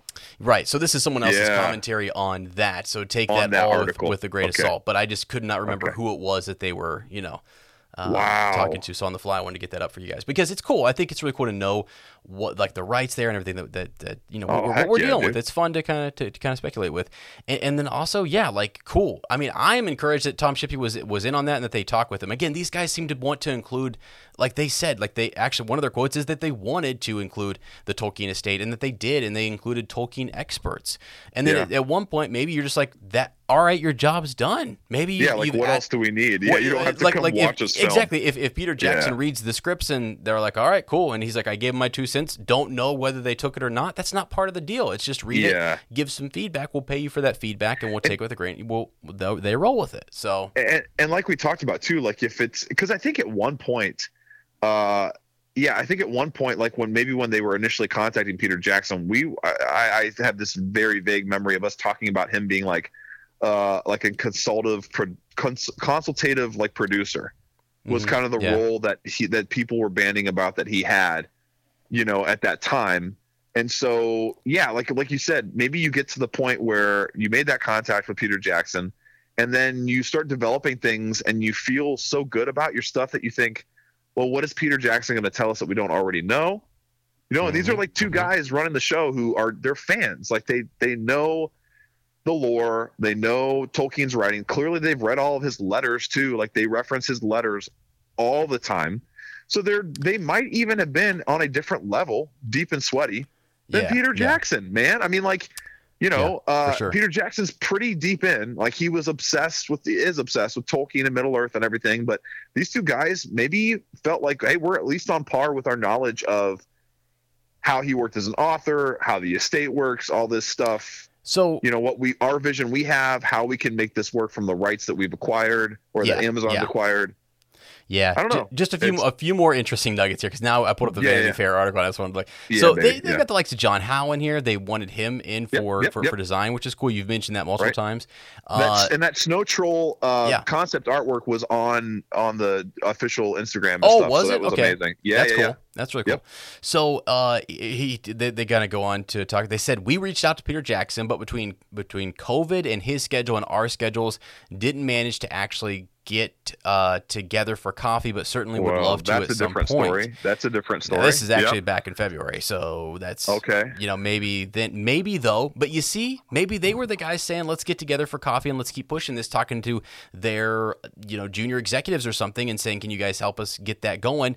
Yeah. And after that point, they came back and said, hey, guys, we really can't. We can't do that or whatever. Who knows when this is kind of coming up in terms of the timeline. But whatever, there it is. They said our relationship is as big as fans and admirers. Like they are essentially saying they are big fans and admirers of the series. They talk about all this stuff, which has been out there for a while, that's the Peters films. They're talking about influences from Led Zeppelin, John House paintings, the Hobbit, baby. Yeah, the Hobbit cartoon. So they're in thick, and I like that. And then for them to take the creators, some of these content creators, podcasters, YouTubers, whatever, over to, I don't know if it was London, and have a panel where they sort of addressed some concerns and just talked about things that they had done in their research and some of the things that the Tolkien experts had brought up. I feel really, really, good about it, and I just think it's cool. That's why we weren't invited, because we're not worried about it. Yeah. Well, we're also not. Yeah, we're not expert. We would just be sitting there lost at the table, going like, "Go." We'd be like, "Now, where's the nudity happening, guys? Is there hobbits in this, or what? Like, they got any hair on their toes? What's going on?" Oh, Harfoot. That's like Harryfoot. Okay, all right, I get it. They got into that. They got into that tobacco they were smoking. They got into that. Goodness. So, any wizards in this bad boy? That's all I want to see. Oh, man. They knew to keep us out of it. Who's the stranger anyway? Anyone got any ideas? Y'all want to drop that on us? Don't worry. We won't tell nobody. Oh, my goodness. Oh, my gosh. Well, that's awesome. I mean, that's really cool that, I knew that, we both knew, obviously, because we've been talking about this forever, that they were diehard fans. But, yeah, to hear that a more, fleshed out commentary on the explicit rights they have, and then even thinking about just us talking about this right now, what that entails. There's a lot of the other ages that are in Lord of the Rings, and then even in the appendices. So that makes a lot of sense. Yeah. Wow. Cool stuff there. All right. Yeah. Speaking of the Third Age, and the trilogy era, as I'm going to call it, time frame, whatever. Our buddy Cam Hansen reached out to us, and we were kind of talking about this. It came from that article, and just the more of the I don't know, more films and TV shows and products that are going to be released around this trilogy time frame. And he said there are these that about 10 years ago, Weta acquired the rights to do a video game for Lord of the Rings. Yes. And my favorite is this is crazy, dude. This what he detailed was pretty amazing, because it's like what Lord of the Rings fans who are also gamers have been wanting for a long, long time. Like, we all remember Two Towers, when the Two Towers came out by EA. It was amazing. It was like one of the first times a film and a video game overlapped in such a way that I remember even in some, they had featurette videos that went along with their bonus content that you could unlock, interviews with the actors. And even in some of the videos, they had stuff blurred out. Oh, wow. Because it was from production and it was for Return of the King and you couldn't see it yet. But just the way it was done, it felt like the most immersive experience. Like, you actually felt like you were playing the movie. I'll never forget playing with my cousin Luke. Yeah. The Amon Hen level, feeling like, oh my gosh, I want to stay here forever. And then, you fight in Helm's Deep and you've got the rain that looks like the rain is on the lens of the camera for the screen. It was just one of the most immersive video games of all time. The voice actors, the score, Weta working on it with them, and the production, the film producers, christening everything. It was officially licensed, everything to the T's. And then, since then there have been some good video games, but a lot of video games are kind of it's just not quite what we had before and what we had hoped for. So what Cam was talking about that they have been working on and have planned to roll out, it sounds like in the next couple of years maybe, is an open-ended adventure-based Lord of the Rings trilogy timeframe video game. Okay. So essentially, like, Middle-earth Online has been around for a long time. You used to have to buy it. Now I think it's just free online, and it's really cool. It's like a sort of like it's a massive multiplayer online role-playing game. Yeah. And so you pick a character and you level up and all this stuff, and you can explore all these different places. Yeah. But it's never been like officially licensed with, you know, the creators and designers of the movies. So it doesn't have the same kind of like look and feel as like some of those EA games had. So this to me seems like it would be the perfect marriage of what we had in those EA games, the very first ones, Two Towers and Return of the King, and what we could have had in Middle-earth Online. Like to see like I don't even know how comprehensive it would be, but it sounds like it would be insane. Like to be able, so what I'm imagining too is like the best thing I can do now is I get on Lego Lord of the Rings and I do just the open, like once you've finished all the quests, you can just kind of wander around Middle Earth. Yeah.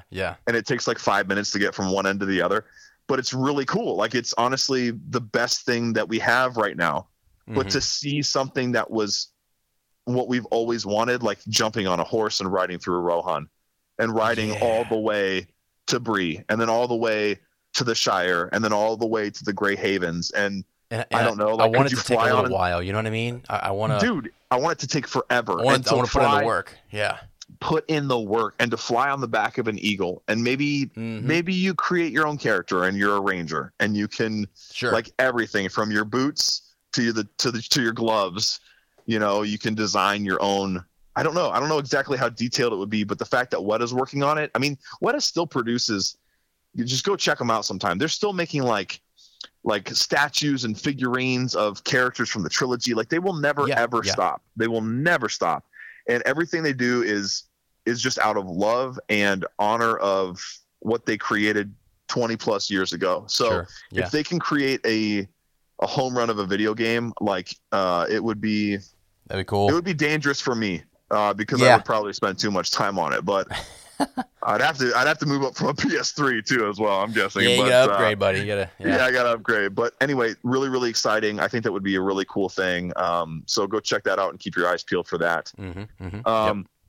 Also, I just sucked one down, man. Brewdog is a brewery here in Ohio. Wow. This is the first thing I've seen that's like officially licensed since I had Sobering Thought or Sobering Truth. The official non-alcoholic beer that they drank in the films. When I was in New Zealand, I got two bottles maybe, and I brought them home and drank them, and they were like the same brewery who made the NA beers for the films. That's amazing. So, but it was like, you know, the official beer they had. But this is like, if you want to go check it out, go check out Brewdog's Instagram or their website. And look at the Fellowship IPA. It was Max Leaning, our buddy Max, you know, Cam and Max, the future of an unexpected podcast. That's right. Who tipped us off to this, and because I hadn't even seen anything about it, but it's a really good IPA. I mean, it's not like the most. It tastes like just a really solid IPA. Okay. But dude, if you just look at the can alone, how you feeling? I feel like I'm holding the One Ring. It's dangerous. I mean, this is the IPA to rule all IPAs. Them all. I mean, Sting is on there. It's like got this gold foil that shines through. The ring script is there. The official, the Lord of the Rings, like word art is there, or word font or whatever it's called. It's copyright of New Line right on there. I mean, it's legit. And so I also think about like the whole. Like, will we see more officially licensed Lord of the Rings products like this? Like, is this just a new boom that's going to happen? I hope so. So anyway, it kind of came out of nowhere for me, and it's been kind of hard to find. Like, I know. I'm lucky. Max told me where to find it. I was like, go in there. Yeah.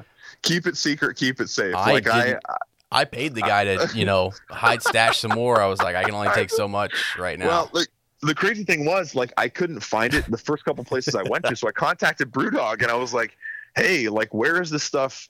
Can I get it straight from the brewery? Because it's in Canal Winchester. It's really close to, like, when we go to the hospital with Vigo, it's right on the way. Yeah. And they were like, actually, we don't have any yet, and this was like last week. We don't have any yet. It's going to be a couple weeks before we can get more distributed, and we don't even know where the distributors took the beer. But we'll find out, and we'll let. So it really is keep it secret. Keep it safe. I mean, so I found it a couple spots. I got it at Ameristop in Lancaster, which is like my go-to place. They always have rare beers. It's amazing. It was like down at the bottom of a shelf and tucked way back in. Oh yeah. I did take 4 6-packs and only left 2 left.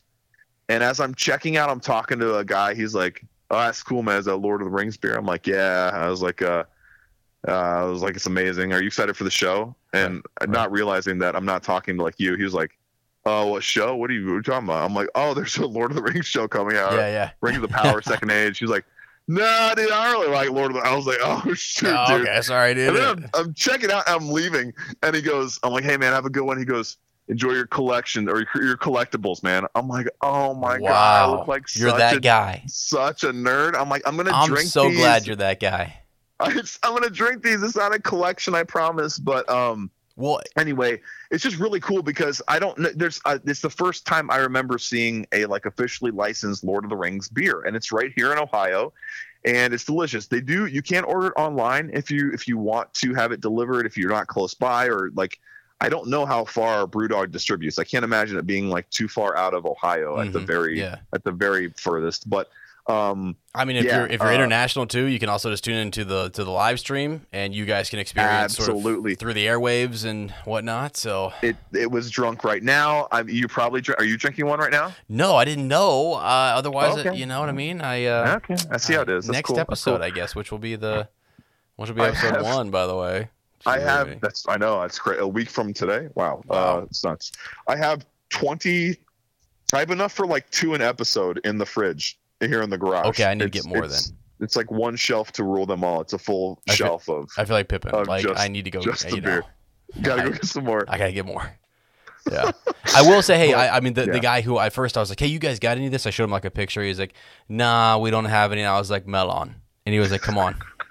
And I was like, all right. He led me through this maze. I went down. I was like, where are we going? So I'm actually heading down there like into this like under like the marathon sort of like cellar, and I hear in the background this just like ting, ting, and it's just like somebody's back there forging a ring, and it's actually like they're actually just like I don't know, sealing the cans and like putting them in the thing, and I'm like, wow.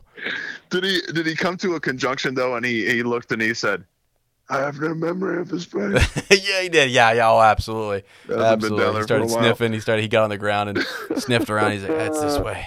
It's this way." Hey, follow your nose. Oh my gosh. But it is delicious. And it's like even if it's just a marketing ploy. I mean, if you're a fan, you'll love it. Like it's a great beer. If you like beer, and it's a really cool, like the box is beautiful and the design is the aesthetic is gorgeous. So yeah, it's just check it out. Yep. We do have an advanced screening premiere that's happening. Yeah. You know, originally it was September 2nd, right? Yep. And then it got pushed back to September 1st because September 2nd is in some places of the world is September 1st, right? Sure. Yeah. And so they wanted to make sure that everyone could watch it at the same time, which was your theory like a while ago. You're like, dude, Lane, I think they're going to release it the Thursday before. I'm like, wait, what? Like it's supposed to be Friday. And I got the Seeing Stones, man. People don't realize it. But you're like, you know what? Wheel of Time does the same thing. They do it 7:00 Thursday night before. I think it's going to be Thursday night before. And sure enough, you're right. Thursday night, 9/1, September the 1st, 9 p.m. We'll be able to see the show for the first time streamed on Prime. Yep. Which is we're going to watch that and record right after. But as you're going to be seeing it, and this is so exciting, right? On August 31st. Yes. Because I now officially have a Tolkien Middle-earth date on my birthday. I finally have one.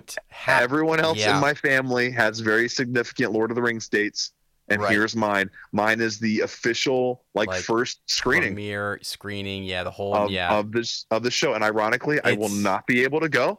Right, but that's okay because you're doing something else cool. Yeah, I am. I'm getting some really cool tattoos done. Some small things that are going to be awesome. One of them is Lord of the Rings themed, and another one is for Vigo. So they're super special and important. And I'll get to get that ink done and think about you seeing escaping to the second age. I'm calling you. I mean, I'm calling you that night. Like, I'm not gonna say a dang thing. I'm not gonna spoil anything for you, but I'm gonna be sitting there just like,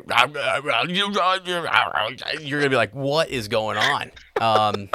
That's all. I'm not gonna be able to put words to it. You know what I mean? So I want you to talk about this because a lot of people tried to get tickets and couldn't because they're limited to two a person, right? Right. Yeah. Or two a transaction or whatever.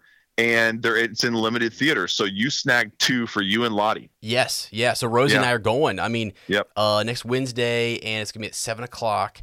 Yeah. So what is it? Like almost a 2-hour thing? I think they're showing the first 2 episodes. Yeah, first 2 episodes. Yeah, and 2.5 or something. I think. Yeah. So that's what will be streamed the next day. So that's nice because I feel like I don't know, like I'll have a chance to process because you know me, sometimes you need a second to like pick up on that's a lot of screen time, a lot of different things to like. Okay, we're gonna watch it and then give our raw reactions the next day. So that will still be a lot of fun.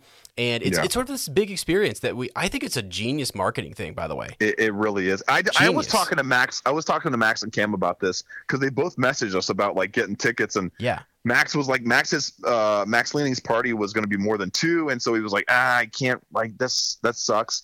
Right. And he thought about it and went back to get maybe a couple tickets. And it was like 90% sold out. Yes. Oh yeah. And he was like, well, I just, this is not going to work. But we were talking about this. And I'm like, this could have been planned.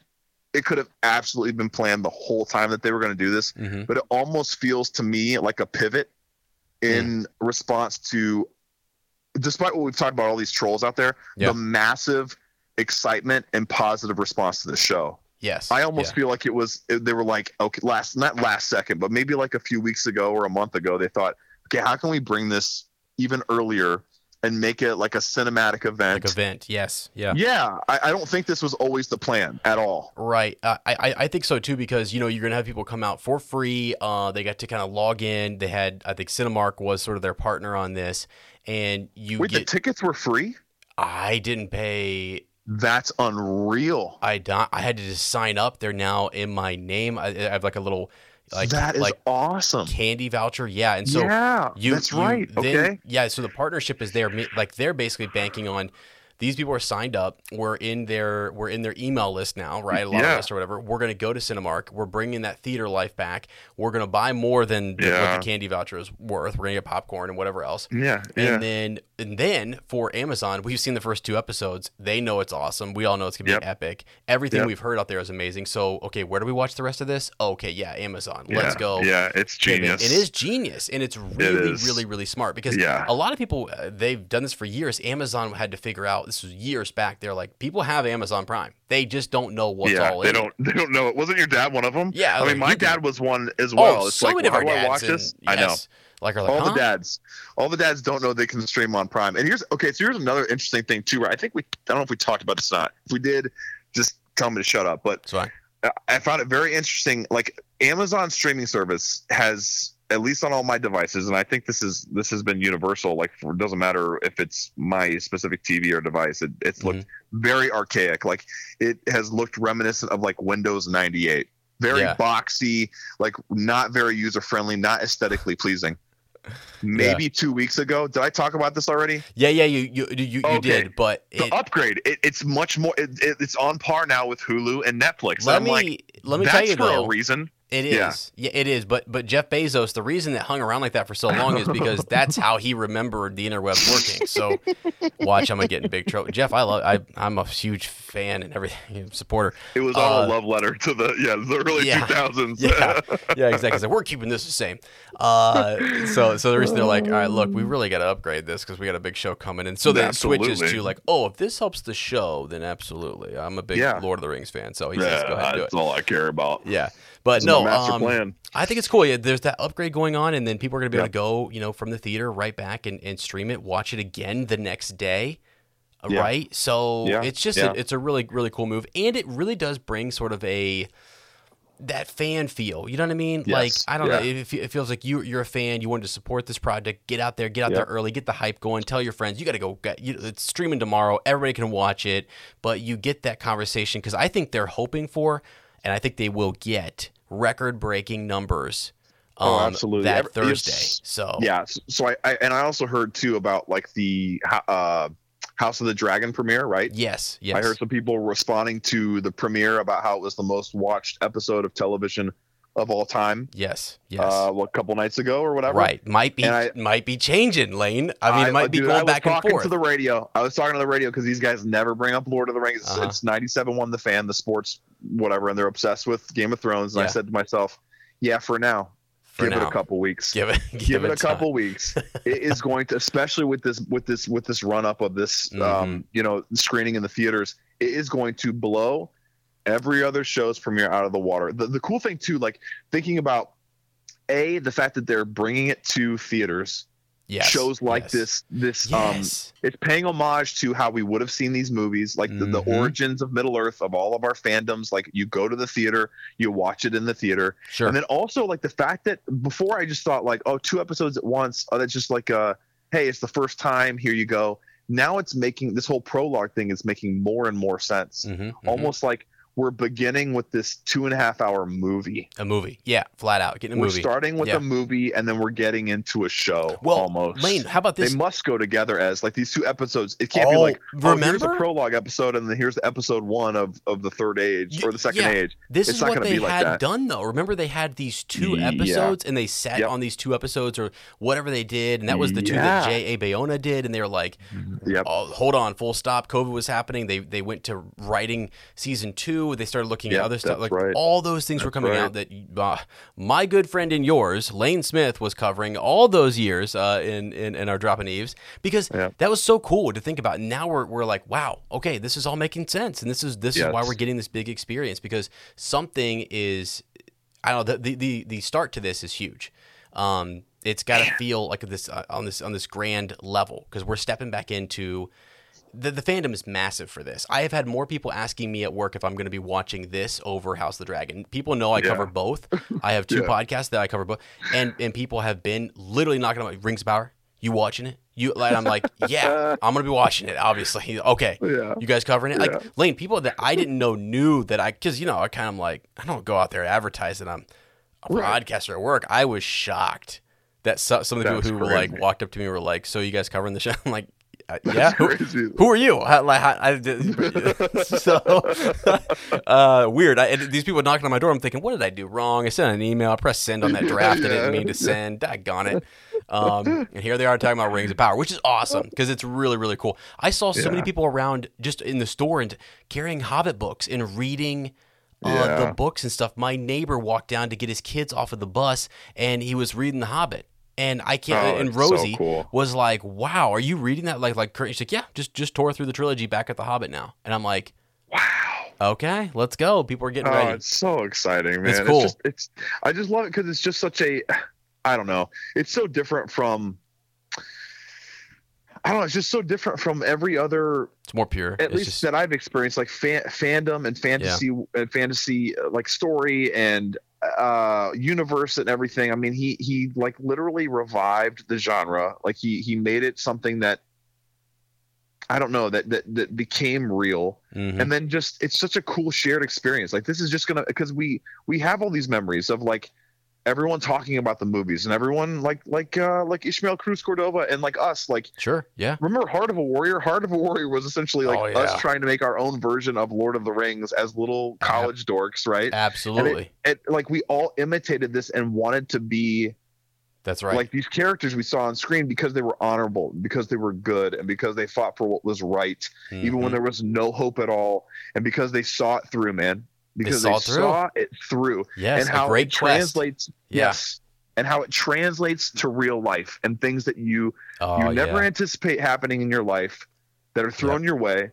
And you can, for me, more than any characters or any historical figures I've ever read, I tap into these pretend characters that feel so real, that are the inspiration for like meeting those challenges and finding a way through and trying to, I don't know, do what's right even when no one's looking or when it's hard. Yeah. So the fact that we're going to get another wave of this like shared experience is amazing. And really I don't know, like the anticipation is It's wild. It's in a frenzy through the roof, right, my friend. I mean, I don't even know if we're gonna be able to function. So that's the cool thing. It's just like one of the. I don't know. I'm on overload. I am more excited for this than I have been for anything else. Honestly, I'm a huge Star Wars fan. I do love Game of Thrones, but I'm not going to lie to you. After, I'm ready to battle some trolls. Yeah. I'm ready to actually go out here. I don't want to take the ring from Frodo, but if you need to, I will help you share the load. I know that sometimes means that maybe it's not it's his burden, but we all want to help, and we really do. And so I feel like, I don't know, man. We're in this. I want to quote one of my favorite scenes of something I just watched 2 nights ago. Yeah. I would have gone with you to the end. It's the very fires of Mordor. Oh. And then that pause and Frodo looking at Aragorn and saying, I know. Yeah. Yeah. What a moment, dude. And that's what this feels like. It's like we're about to go on a brand new adventure and we're going to fall in love with these characters. I already have from watching these trailers. And I haven't even talked about how excited I am for seeing Elendil fleshed out some. Yeah. Let's not forget that's who Aragorn, that's the name Aragorn, his forefather, that he cries out when he's in battle. It's his battle cry. Yeah. Elendil! To see him I just got chill. And realized and then to find out who the stranger is and all these different things, it's just gonna be unreal. Man. Okay. So you're going to the premiere. It's going to be awesome. You're going to try and bite your tongue and not give me too many details, but I'm going to try and force them out of you. So you have to promise me you won't. I don't even know how we're going to do this. It's going to be the most tense 24 hours I've had in a while. I know. Well, not really. I might just start typing out what I want to send to you and just give you one letter every hour. You know what I mean? Sort of I start spelling out Saruman's name. I'm like, yes. Oh shoot, no! I start and then 2 hours later, what the? Hey, is it Sauron or Saruman? And then I spell it wrong, and it's classic. Let's go. Anyway, okay. Yeah. So, did you want to do kind of a just in because what are we talking about 3 hours now, 2 hours? Which is fine. Yeah, this is great. Sort of reactions to the newest, the latest trailer or any of these sort of featurette dumps that have happened, because I have one specifically I can talk about. Actually, one real quick before you give me some of your big takeaways. Did you notice?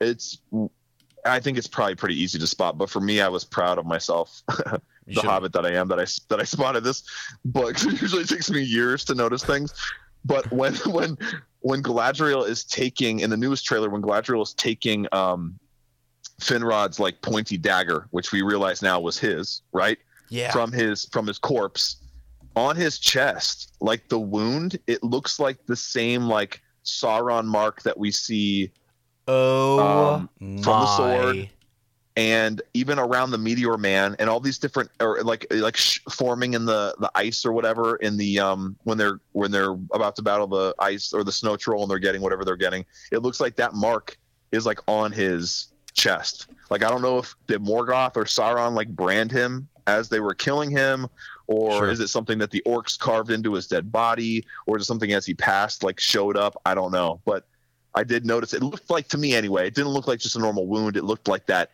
eye/sword emblem that we've seen time and time again in the trailers. I'm getting chills. First of all, we've probably already split this episode up into 2, which is probably a good thing because it's going to go 3 hours. This is great because I'm looking at this trailer again, and the way they're getting surrounded, and as you said, the markings on his body, and think about the sacrifice. Maybe this was sort of he gave his life hunting the enemy, but maybe there's more to the scene here. Maybe these guys are fighting to defend somebody else to get away. Or, there's something, another layer that he's screaming and crying out, and you're like, no. Oh my it's so goodness. Good. That's been one of my favorite shots that they've shown. That shot right there, to me, I'm like, oh my gosh, this could be the entire first stage, and that would be fine. If that's all we see of the first stage, I'll be satisfied, because it's so. It reminds me of the Last Alliance of Men and Elves too. It's very reminiscent of that we've seen in the past in the prologue of the Fellowship. It's just so.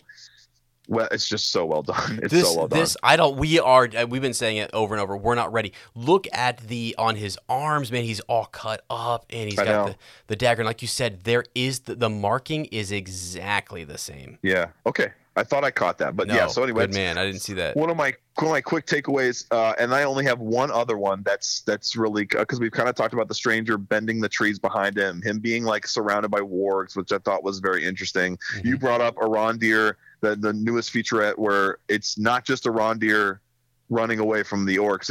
It's Theo and it's Bronwyn and it's probably Bronwyn that he's catching that arrow from hitting and then stringing right up and shooting back. Yes, sir. And that it's the orcs that are pursuing them. Well, those were some of the biggest ones for me. And then also just all the Halbrand stuff, like of him obviously being some kind of like either self-exiled or exiled from Numenor, but a Numenorian who's like not welcome there anymore. And like his backstory seems kind of interesting in the bond that he and Galadriel will have. And then the stuff with Durin and what's the queen? What's his Disa?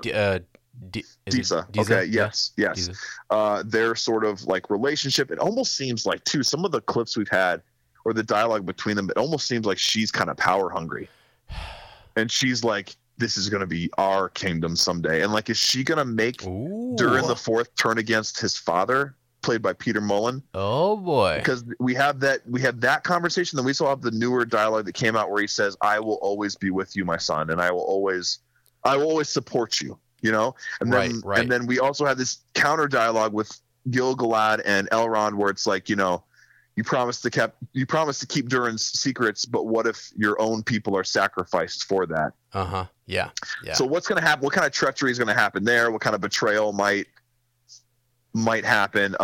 So those are some of the bigger ones, and then I have one that I'll talk about after yours because it's not like super interesting, but I found it very like different anyway. Okay. So we're kind of talking about the promotional pieces out. Like any of the stuff they dumped recently. The last couple of days, because the trailer was just 2 days ago from our recording. And then we have again every day since, which almost every hour we're getting just like more and more things. So for me, you mentioned some really good ones. Flat out, just go. It's a minute. It's 1:39, and it's the stranger holding the apple.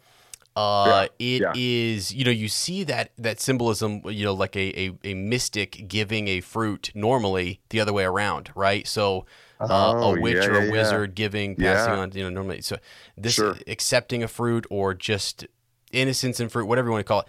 This is so cool. Look at the robes. There's no way that's not a wizard. There's no way that he's not a wizard of some kind, whether Radagast or whether Gandalf or Saruman or one of the blues. I'm all for it. I do have a question about that robe though, right? Like when he arrives in the meteor, he's naked. He is absolutely. He ain't got naked. No clothes on. So where does he get this robe? Where does he get a man-sized or starry-sized or elven-sized robe? True. Yeah. Do you think that Nori makes it for him, or is it something they have laying around, or does he conjure it up himself? Right. Maybe he uses like some magic. He's like you said, he's a little delirious, and then he saves them or helps her, and then passes out, and the next thing you know. He's clothed. She's she's doctored him up. Kind of like Gandalf from when Gandalf the White awakes in the snow and he's totally naked. Exactly. Yeah. Right. Oh yeah. It's back.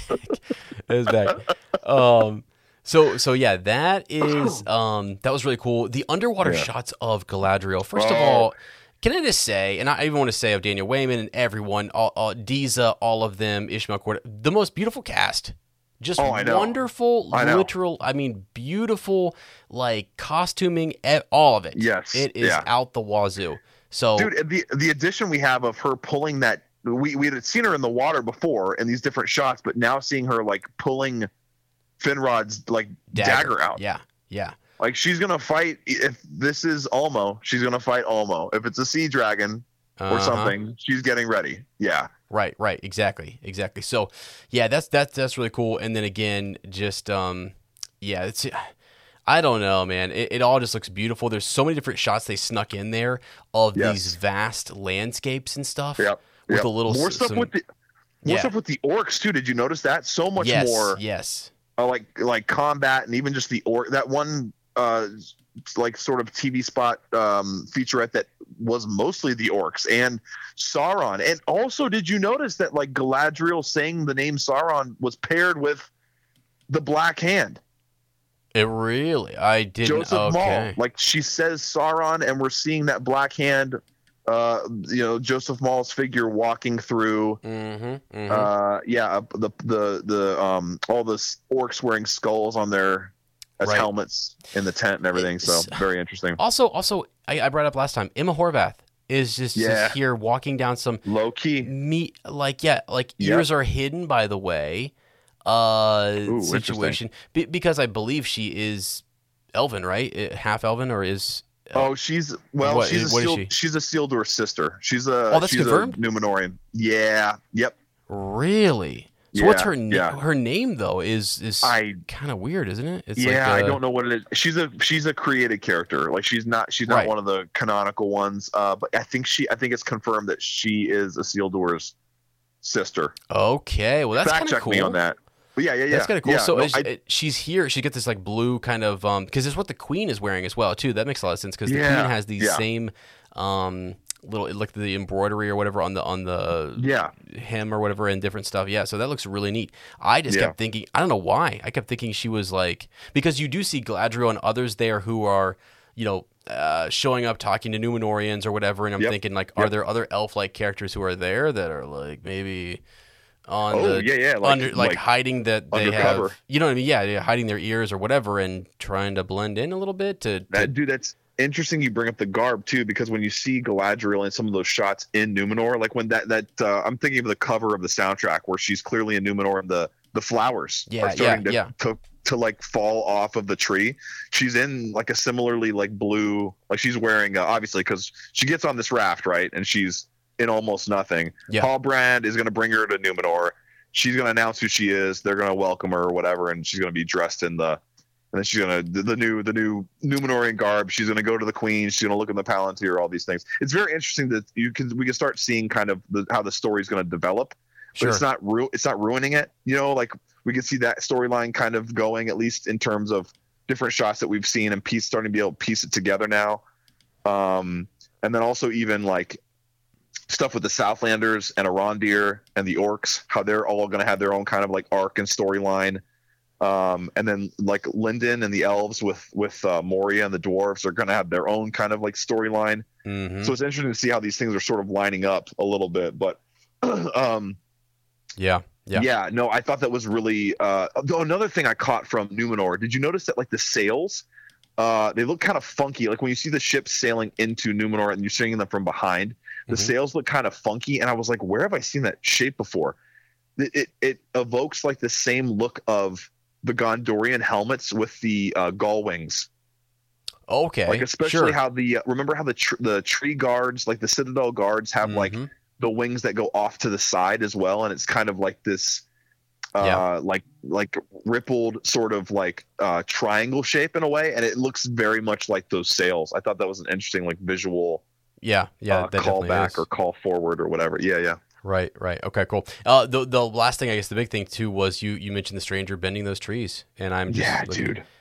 And you think of Saruman, and he used to. I mean, what Treebeard says, right? Seemed to be in and among them, walking the forest and whatnot. Oh my gosh, dude! I'm telling you, I'm telling you, I've not seen nor has anyone said anything to me. I don't actually even think in the first 2 episodes you're going to find out who the stranger is. So I think we all can speculate on that. Watch again, 10 minutes in. 2 minutes in. But it's Saruman, and I think it's cool. So anyway, cool. So I'm with you on all this. I think it's just so cool. It's so much, so overwhelming. It's hard to process. I know it's really hard to process. I can't wait to see it. So I can't either. 1 week away, baby. I can't believe it, man. I can't. And the first Hobbit Hotline is going to be amazing. Let's just say to people too, by the way, while you bring up the Hobbit Hotline, I mentioned it earlier, Tuesday. First one's Tuesday, right? Yes. So don't want to forget this because I don't want people to be confused. We're First one's on Tuesday. Yeah, that'll be and the Tuesday, rest are on Mondays. Yeah, so that'll be September 6th from 8:30 until 10:30, 11 Eastern Standard Time, and then every single one after that will be on a Monday. So on the So cool. And then also like fair to kind of mention now. I guess we can do it before our first reaction episode too. But like we're not gonna. We both talked about this, and it just seems like the most sense. Because we're not experts on the Second Age. Yeah. And also because I don't know what good it does to constantly compare the show to the text. I don't know. Like when I watch the movie, I don't do that all the time. I do some, but like we're not going to be our reaction episodes are not going to be the place for like critique on the show veering away from or staying true to the Second Age, the text. Yeah, we're just going to kind of treat it as its own thing and as its own interpretation of Middle Earth. And we'll obviously like as each episode goes on, we'll go look into and see what was some Easter eggs or something, right? Like if there's like a cool Easter egg, if we find it again, it's gonna be an initial reaction, so we're gonna have just seen it. But absolutely, we'll try to kind of if we see them, we'll jot them down.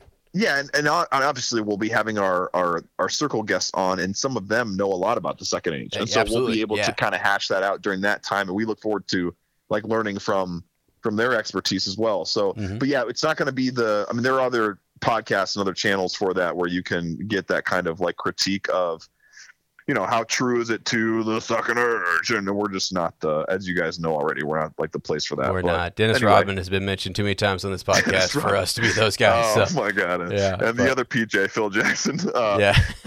But dude, the one really interesting, like maybe the most unique and different thing I've caught from one of these, I can't even remember if it was in a trailer or I think it was like the Harfoot like featurette, like they've done featurettes on Stories of Second Age is what they're calling it, right? It starts with that whirling map and then it goes to a different place. There's Numenor, there's Moria, there's the Harfoots, and the one with the Harfoot has a very interesting clip, and it's not like BTS stuff, it's like a clip that feels like it's going to be in the show. Yeah. And it's from it's of the character that Dylan Smith, remember Dylan Curley? Yeah. Dylan Curley, Dylan Curley, his code name for Oh god. Yeah. Dylan Smith's character is like breaking the fourth wall, or at least seemingly breaking the fourth wall and talking to the audience, like talking to the camera and talking about, I can't remember what the line is, but he's like, we Harfoots are whatever, and he's like telling us as the audience who the Harfoots are. Yeah. Now it could be done in a couple different ways. It could be done like literally just addressing the audience, which would be something totally, well, I'm not gonna say totally different because I think there is precedence for this, but at least in the approach, different. We've never seen before. Or it could also be like maybe a compilation of him explaining who the Harfoots are, and then us like cutting away or cutting back to him talking to like the stranger or somebody, you know what I mean? Almost like it's like a montage of, he wasn't really talking to us. It was like, just an artistic way of us cutting away to him explaining who the Harfoots are as he's telling another character in the show, as opposed to us. Yeah. But I'll tell you where the precedence is for me is concerning hobbits. Concerning Hobbits, gonna say, yeah, baby. Concerning Hobbits and the Fellowship of the Ring. If you look at that, like it fits now because we've seen it so many times. But if you think about Concerning Hobbits in the Fellowship of the Ring, it is kind of almost like this little mini movie, this featurette. It's taken directly from the appendices. It's not done the same way within the narrative story of the Fellowship of the Ring. And to me, if it's done this way, where Dylan Smith's character breaks the fourth wall and talks right to us, I almost feel like, again, it's a more deconstructed, more primitive way of doing Concerning for Hobbits. Because an appendices is like, we're seeing Bilbo is talking to us, even though he's really just writing it in this description of the Hobbit. So it's almost like he's talking to us via the appendices that he is writing Concerning Hobbits. So a less formal, more primitive way to do that would be to have a character just turn straight to us and tell us about the Harfoots. and it might be kind of jarring, and I think a lot of people would hate it.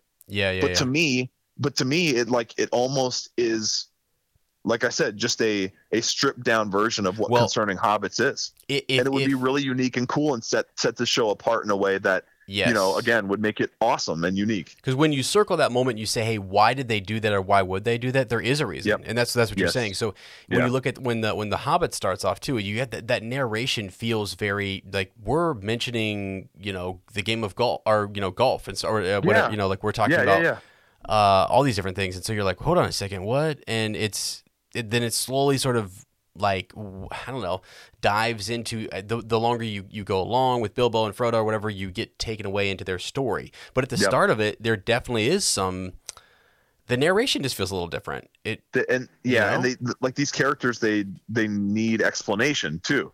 And maybe there are some people who've never seen Lord of the Rings, and they're going to see the Harfoots, they're going to be like, what are these? Or they might be confused and think, are Harfoots hobbits? Are they not hobbits? Like what? So their very existence might demand this in the same way that it was demanded in Lord of the Rings. So I just thought it was really an interesting way. If it is, and it's a very short clip. I don't think it's the full clip that we see. I think it's kind of trimmed down, and the voiceover is bled onto other scenes, right? To kind of keep it brief and short. But like it appears that he's looking right at the camera, and I'm like, this would be a really cool way to do a less a less formal, in a sense, Concerning Hobbits for the Harfoots. It would be a really cool way to it's interesting to have it realized. But anyway, cool. Can't wait for it. I know, it's awesome. Hey, I do. So before we get off here and everything, I want to mention Hobbit Day is going to be coming up, right? So it always comes around. It's just, you got to wait for it. Every year. Don't ask Kurt Jones what day it's on from year to year, though. It's a little confusing confusing. Right. I'm confundled. Yeah. I'm comfortable. But so we do have Claire Hug actually reached out to us. And shout out, Claire's been listening for, I guess, the past year or so, and came to an episode where we did our own Hobbit Day celebration, and we had an unexpected party. So we, because of COVID and different things, the last one got canceled, and we didn't reschedule. She has invited us and you guys essentially to this party. So if you're in the Facebook group, I've asked for permission just to put the link in there, or even invited a few people who had came to ours who I think might be interested in this area. So it's over in Indiana, and I just wanted to mention West Farthing. It's their 6th annual. Yeah. So pretty awesome. It's pretty cool. And if you go check it out, so I'll try to put a link. I'll make sure it's okay with her first. So if you don't see the link right away, check back, and I'll put it in there, because if she says it's cool, I want to show some photos. They look beautiful. They have costumes. They have all sorts of stuff, and it's just really cool. So it's this thing that's kind of grown, and I don't know how big they want this thing to be, or how, whatever. So, but there is a way to, even if you wanted to support, they've got like a Venmo and stuff just to support. People kind of bring their own stuff. It's really, really cool. And so it was neat to be invited to this, and not sure if I can make it yet. I got to kind of check with Rosie, but if we can, it's only like a 5-hour drive. So, just out to the West Farthing, right? I mean, it is cool. Like I caught some of those pictures too, and I was like, man, this is really cool. This is where the long expected party was headed, before things just kind of changed in a sense, unfortunately. But I think it's awesome. I think if people can get out there, they should. It would be and if the uppers are unleashed, man, it would be, I don't know. I think this party could almost even double or triple in size. It would go. Claire, be careful. Be careful what you wish. It would definitely turn into a gross. Well, it would, right? Of hobbits. So they've got a lot of wizards and elves dressed up there, but I'm like, we're getting a lot of hobbits running over there. It might get a little crazy. I know it's Hobbit Day, but not so sure. Get ready. Fun. Amazing things going on in the not so Middle Earth, the real Earth we have here. Just another quick shout out.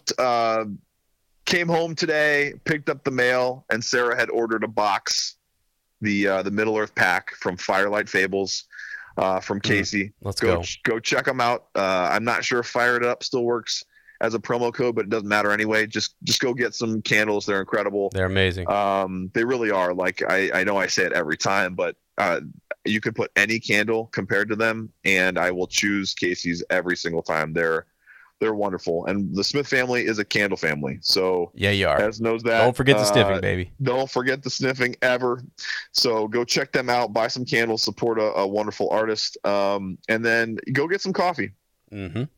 Go get some coffee from Dr. Bean Coffee Company. Charlotte makes some amazing coffee. She and Dean work that a company in an incredible way. And there's the Up Blend, which is incredible, but just go get one of theirs. They have all kinds of cool, innovative things they're doing all the time, and new roasts and new styles of coffee, which is really, really cool. Yep. And then Weird Leather and Mead. I wanted to give them a shout out. Yes. Our buddy Travis. I might be seeing him out there. I might be seeing him. Yeah. And listen, I messaged him and I said, "Oh boy, if Ez doesn't bring me back a bottle of mead, Travis, I think it's over, man. I think the relationship is over." And Travis said, "If I don't see Ez, wow, I'm just gonna have to march my little butt over to Ohio. This podcast, smack his lower back ponytail, stray but a little."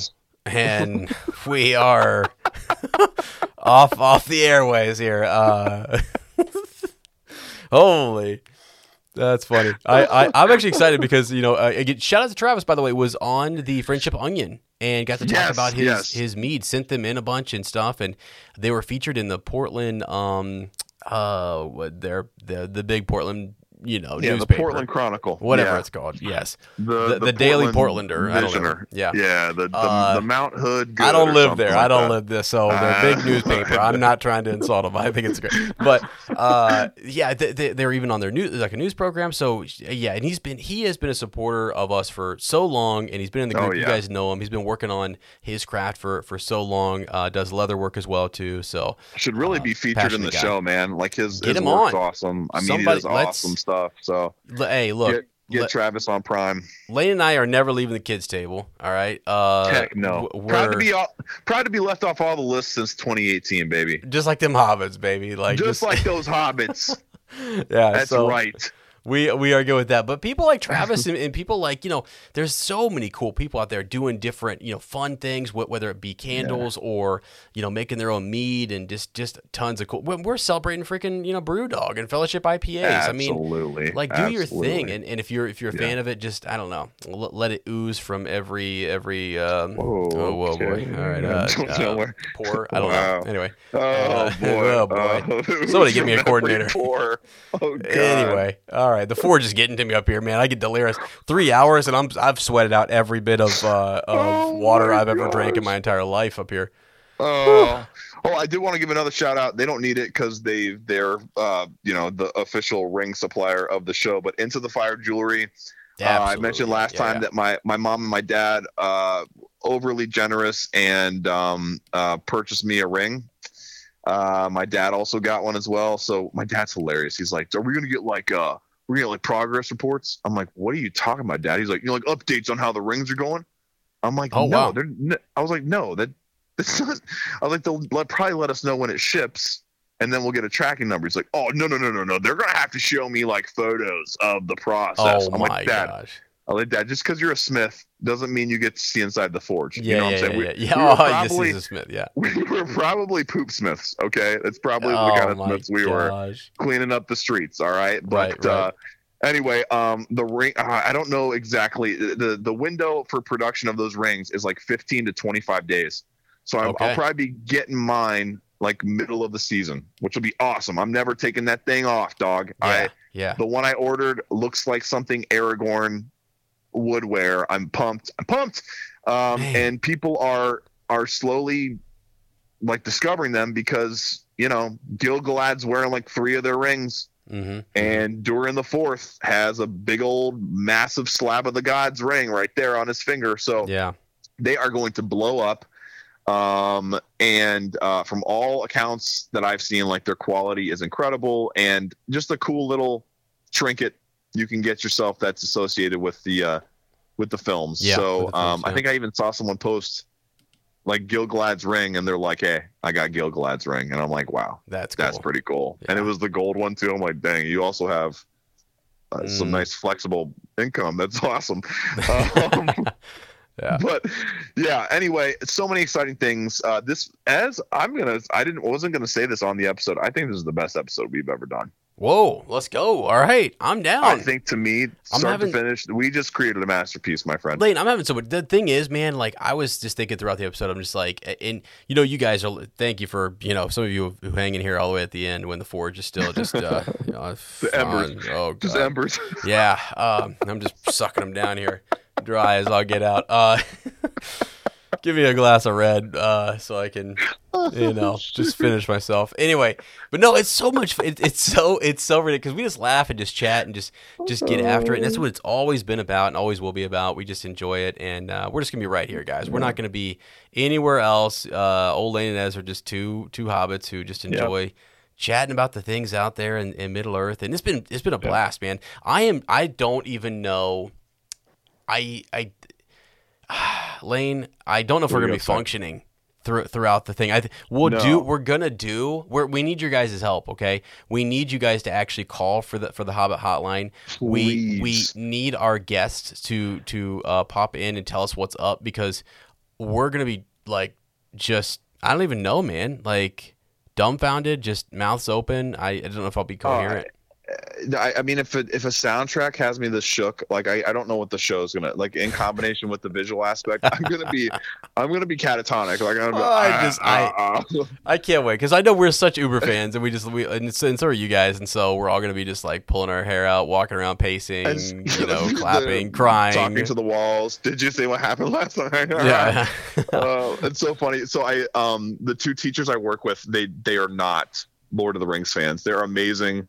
Wonderful people that I love working with, but they're not Lord of the Rings fans. The other day, so I was freaking out about the soundtrack, and I had to explain to them what it was. And I'm like, I've never felt like a bigger dork in my life. Yeah. And they're just both like, okay. Right. And the other day, one of them, she's so funny. She asked me, she's like, "So did that thing that you were excited about happen yet or come out yet?" I was like, "Oh my!" I started dying laughing. I was like, "I can't wait to tell Ez and Sarah that was the best question I've ever had. Did that thing that you were excited for happen yet? Did that happen? Like, are you good? Like, no, it hasn't happened yet, but it will, and I expect you to watch. I'm challenging them to like watch the show, which I don't know that. It's almost like she's like, did you finally meet Santa Claus? Did that happen for you yet? Did you did the Tooth Fairy visit you? Is that kind of it was so sweet though. Like it was, I know. But yeah, it's just like, that's so funny. It's just funny, like all the different interests we have as people, and how for sure something can get some people so fired up, and other things, and the same thing someone else is like, I don't really care about. But we're the guys who are excited for football season and Rings of Power and everything else. So it's just absolutely, I love all the things. Guys. Yeah. Vigo's birthday is coming up September 10th. My boy's going to be a year old. So yeah, there's all kinds of excitement. It's been we haven't done. This is interesting. We've heard all the complaints of the trolls who've said we talk too much personal life stuff, but we don't really care about those trolls anyway. But true. There's a lot of stuff that, you've probably noticed that, I guess, if you've been listening to the podcast for a long time, that we haven't been starting with quick counsel last month or so, and a lot of it is because there's a lot of things that I can't really even talk about my personal life right now. So. Yeah, it's just kind of it's a different state, but just know that the Smith family is still really, really good.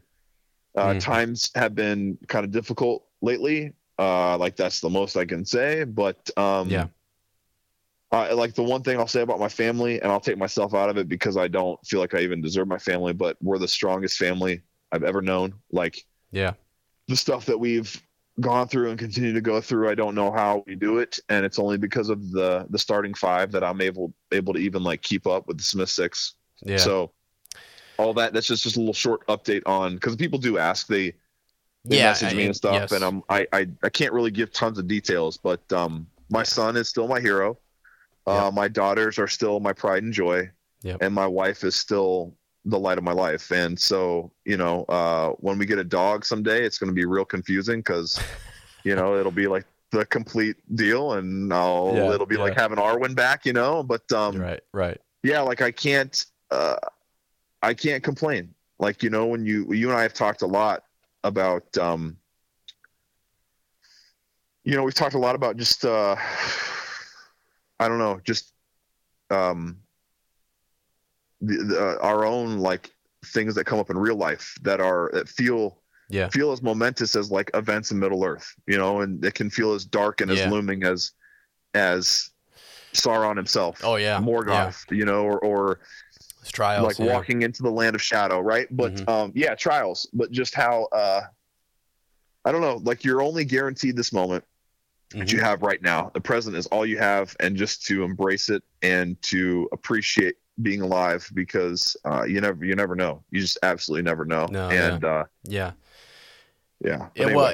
hey, by the way, because I mean, I can say from the outside, just you guys are. I look to you guys oftentimes. Lottie and I talk all the time about your family bond and just the way you guys carry yourselves and stuff. So from all of the listeners, people who talk to me, just know this, brother. You guys literally carry yourselves in such a way that I'm honored to be your friend, and I love you guys. I love you, bro. Literally love you guys to death. The other day I don't know if you noticed, I was at work and I just pulled the phone. I was like, I'm just gonna, dude, I love you. I just started just laying into you on that, because it's like, man, like you said, we just have this moment, right? We just have these moments right now. People are listening. They're going about their day to day. You're going to see something out there on the road that you've got to deal with or in your life, and you got to rise to that occasion. And sometimes we don't. Sometimes we also like don't know what to do or whatever. But then the next time, it's just learning and moving and keep going. Just don't stop. Just don't keep. You like Sam, right? See it through. Yeah. Just keep going. We don't make all the right steps, but I mean, I just to encourage folks, because it's. We said this when we were on a big road trip, man. It's just like sometimes you're out there fighting for the light and you're doing everything you can. And when you've got other forces, those evil forces, they try to find you and they try to take you down. Yeah. And so just remember that if you're going through that, whoever it is, whoever's listening, wherever, just keep on fighting. You know what I mean? Yeah. Just remember that you're a great captain of the light. Yeah. And that's why they've targeted you.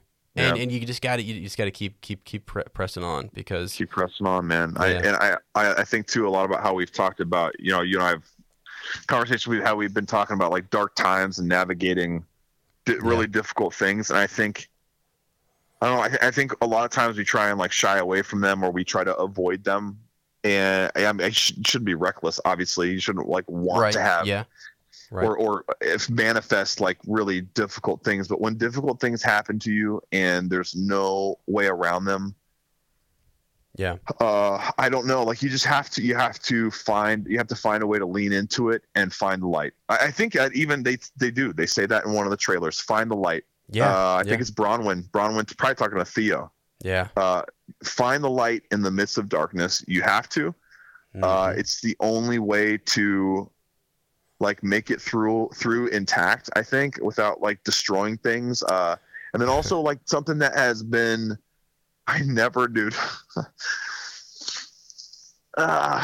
never thought like I'd have to experience is just, or be able to give this advice in such a real, like no one's going to be able to tell like how real. They're going to think I'm being stupid or something, but, or using a cliche, but just like, just absolutely don't take for granted,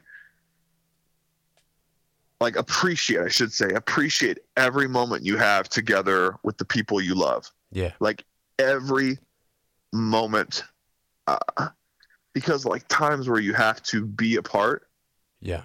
And if that's something that you value more than anything in the world, it is brutal. It's brutal. And so like, that's another reason that, the show and like our build up and our excitement again and us recording again has been such a nice escape, because it reminds me of those times of being all together and like that kind of like sense of normalcy, I guess. And also it helps me like not take a moment and not have to focus on like the pain of that you just like kind of carry around. So just I would just say relish those moments. because they are all that matters. Like they're the only thing that matters, being with the people you love. So yeah. But I know uppers will, man. I know they'll cherish those times, and we all need those reminders, man. Like that's the thing. Like sometimes I like sitting over here, like on a smaller scale. It's like Lottie has to go, like might have to leave me for a little bit. I'm sitting here going like, man, these are good days. It's good. It's good to have those people in your life, or even moments. It's we're all in different places, different phases, different times. But to pass that on, I think is good because we do. Like you said, or like just a few minutes ago. This is a freaking awesome episode. And I will go back and listen to it. It does. It harkens me back. Like I think back to, it harkens me back. It makes me think. It reminds me of these laps, right? These in your dining room, and your kids. Like you mentioned Arwen, like walking around and all the stuff, man. Pitter patter. Yeah. So it is good. It's good to cherish, that time. The pandemic, everybody's had so many things just going on, and we just need to love each other, be kind, be have some grace for one another, and just if we can, just enjoy this time. We actually are all right now getting a really cool show too. It's like a really, I know, Middle Earth is back, and we are like fired up to just be here at the table. So yeah, it's so exciting. I love you, brother. Just to be in the room. I love you too, man. I'm so proud of. Yeah, I'm proud of you. I'm proud of this podcast and this group that we get to be a part of as well. This fandom. It's just it's like it really is an honor. Like the next time we talk, we'll be reflecting on an episode of a show that we've been talking about for 4 years and 8-9 months. Like it's surreal to even think about. So it's a big moment, and we're just excited to be here for it. Like to not even necessarily be a part of it, just to be here for it. So and for the whole everything we're about to see and experience together, and hearing from all our friends, and then the Hobbit Hotline, you guys, like, again, can't build that up enough. Like I know it doesn't seem like it, but I am sick of talking, and I'm ready to just sit back and listen and react to I have no idea what, and to hear from people we've never met before, and to also hear from people that we know on there, and it's going to be amazing. Yeah. It's going to be amazing. And if not, I'll just have to do a bunch of impressions, and that won't be nearly as exciting. Amazing for me. I'm just gonna say, all right, Elaine, call me back, and he just click, whatever. Maybe I can double as you, sort of responding to you. You know what I mean? I could, and I think I might be able to play off myself. I could even just maintain that illusion. But we want to hear from you guys so badly. And honestly, it'll just be it'll be like Hall of Fire. It'll be the records and the accounts of reactions of true fans of Middle Earth, and it will be really, really, really, really cool to just be a part of as well. So yeah. Awesome. All right, friends. Man. Yeah. Hey, that is it. So again, like the podcast, subscribe, write the review, or send us the old Shadow Facts. Thank you for joining us. We'll see you in a week. Keep watching, and remember, Sauron lives. Sauron lives. Sauron lives. Have you heard of him, lad?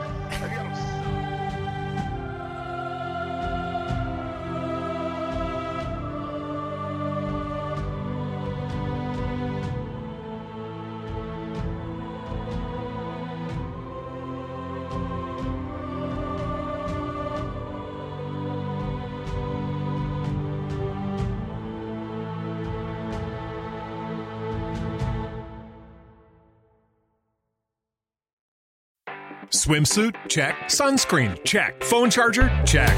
Don't forget to pack the 5-Hour Energy. It fits great in a pocket or carry-on, and the alert feeling will help you arrive ready for anything. Now get 20% off when you use code 5HETRAVEL at 5hourenergy.com. Expires April 30th. One-time use only. Not valid with other discounts. Remember, visit 5hourenergy.com and use code 5HETRAVEL to save 20%. Everybody in your crew identifies as either Big Mac Burger, McNuggets, or McCrispy Sandwich. But you're the Filet-O-Fish Sandwich all day. That crispy fish, that savory tartar sauce, that melty cheese, that pillowy bun. Yeah, you get it. Every time. And if you love the Filet-O-Fish, right now you can catch 2 of the classics you love for just $6. Limited time only. Price and participation may vary. Cannot be combined with any other offer. Single item at regular price. Ba-da-ba-ba-ba.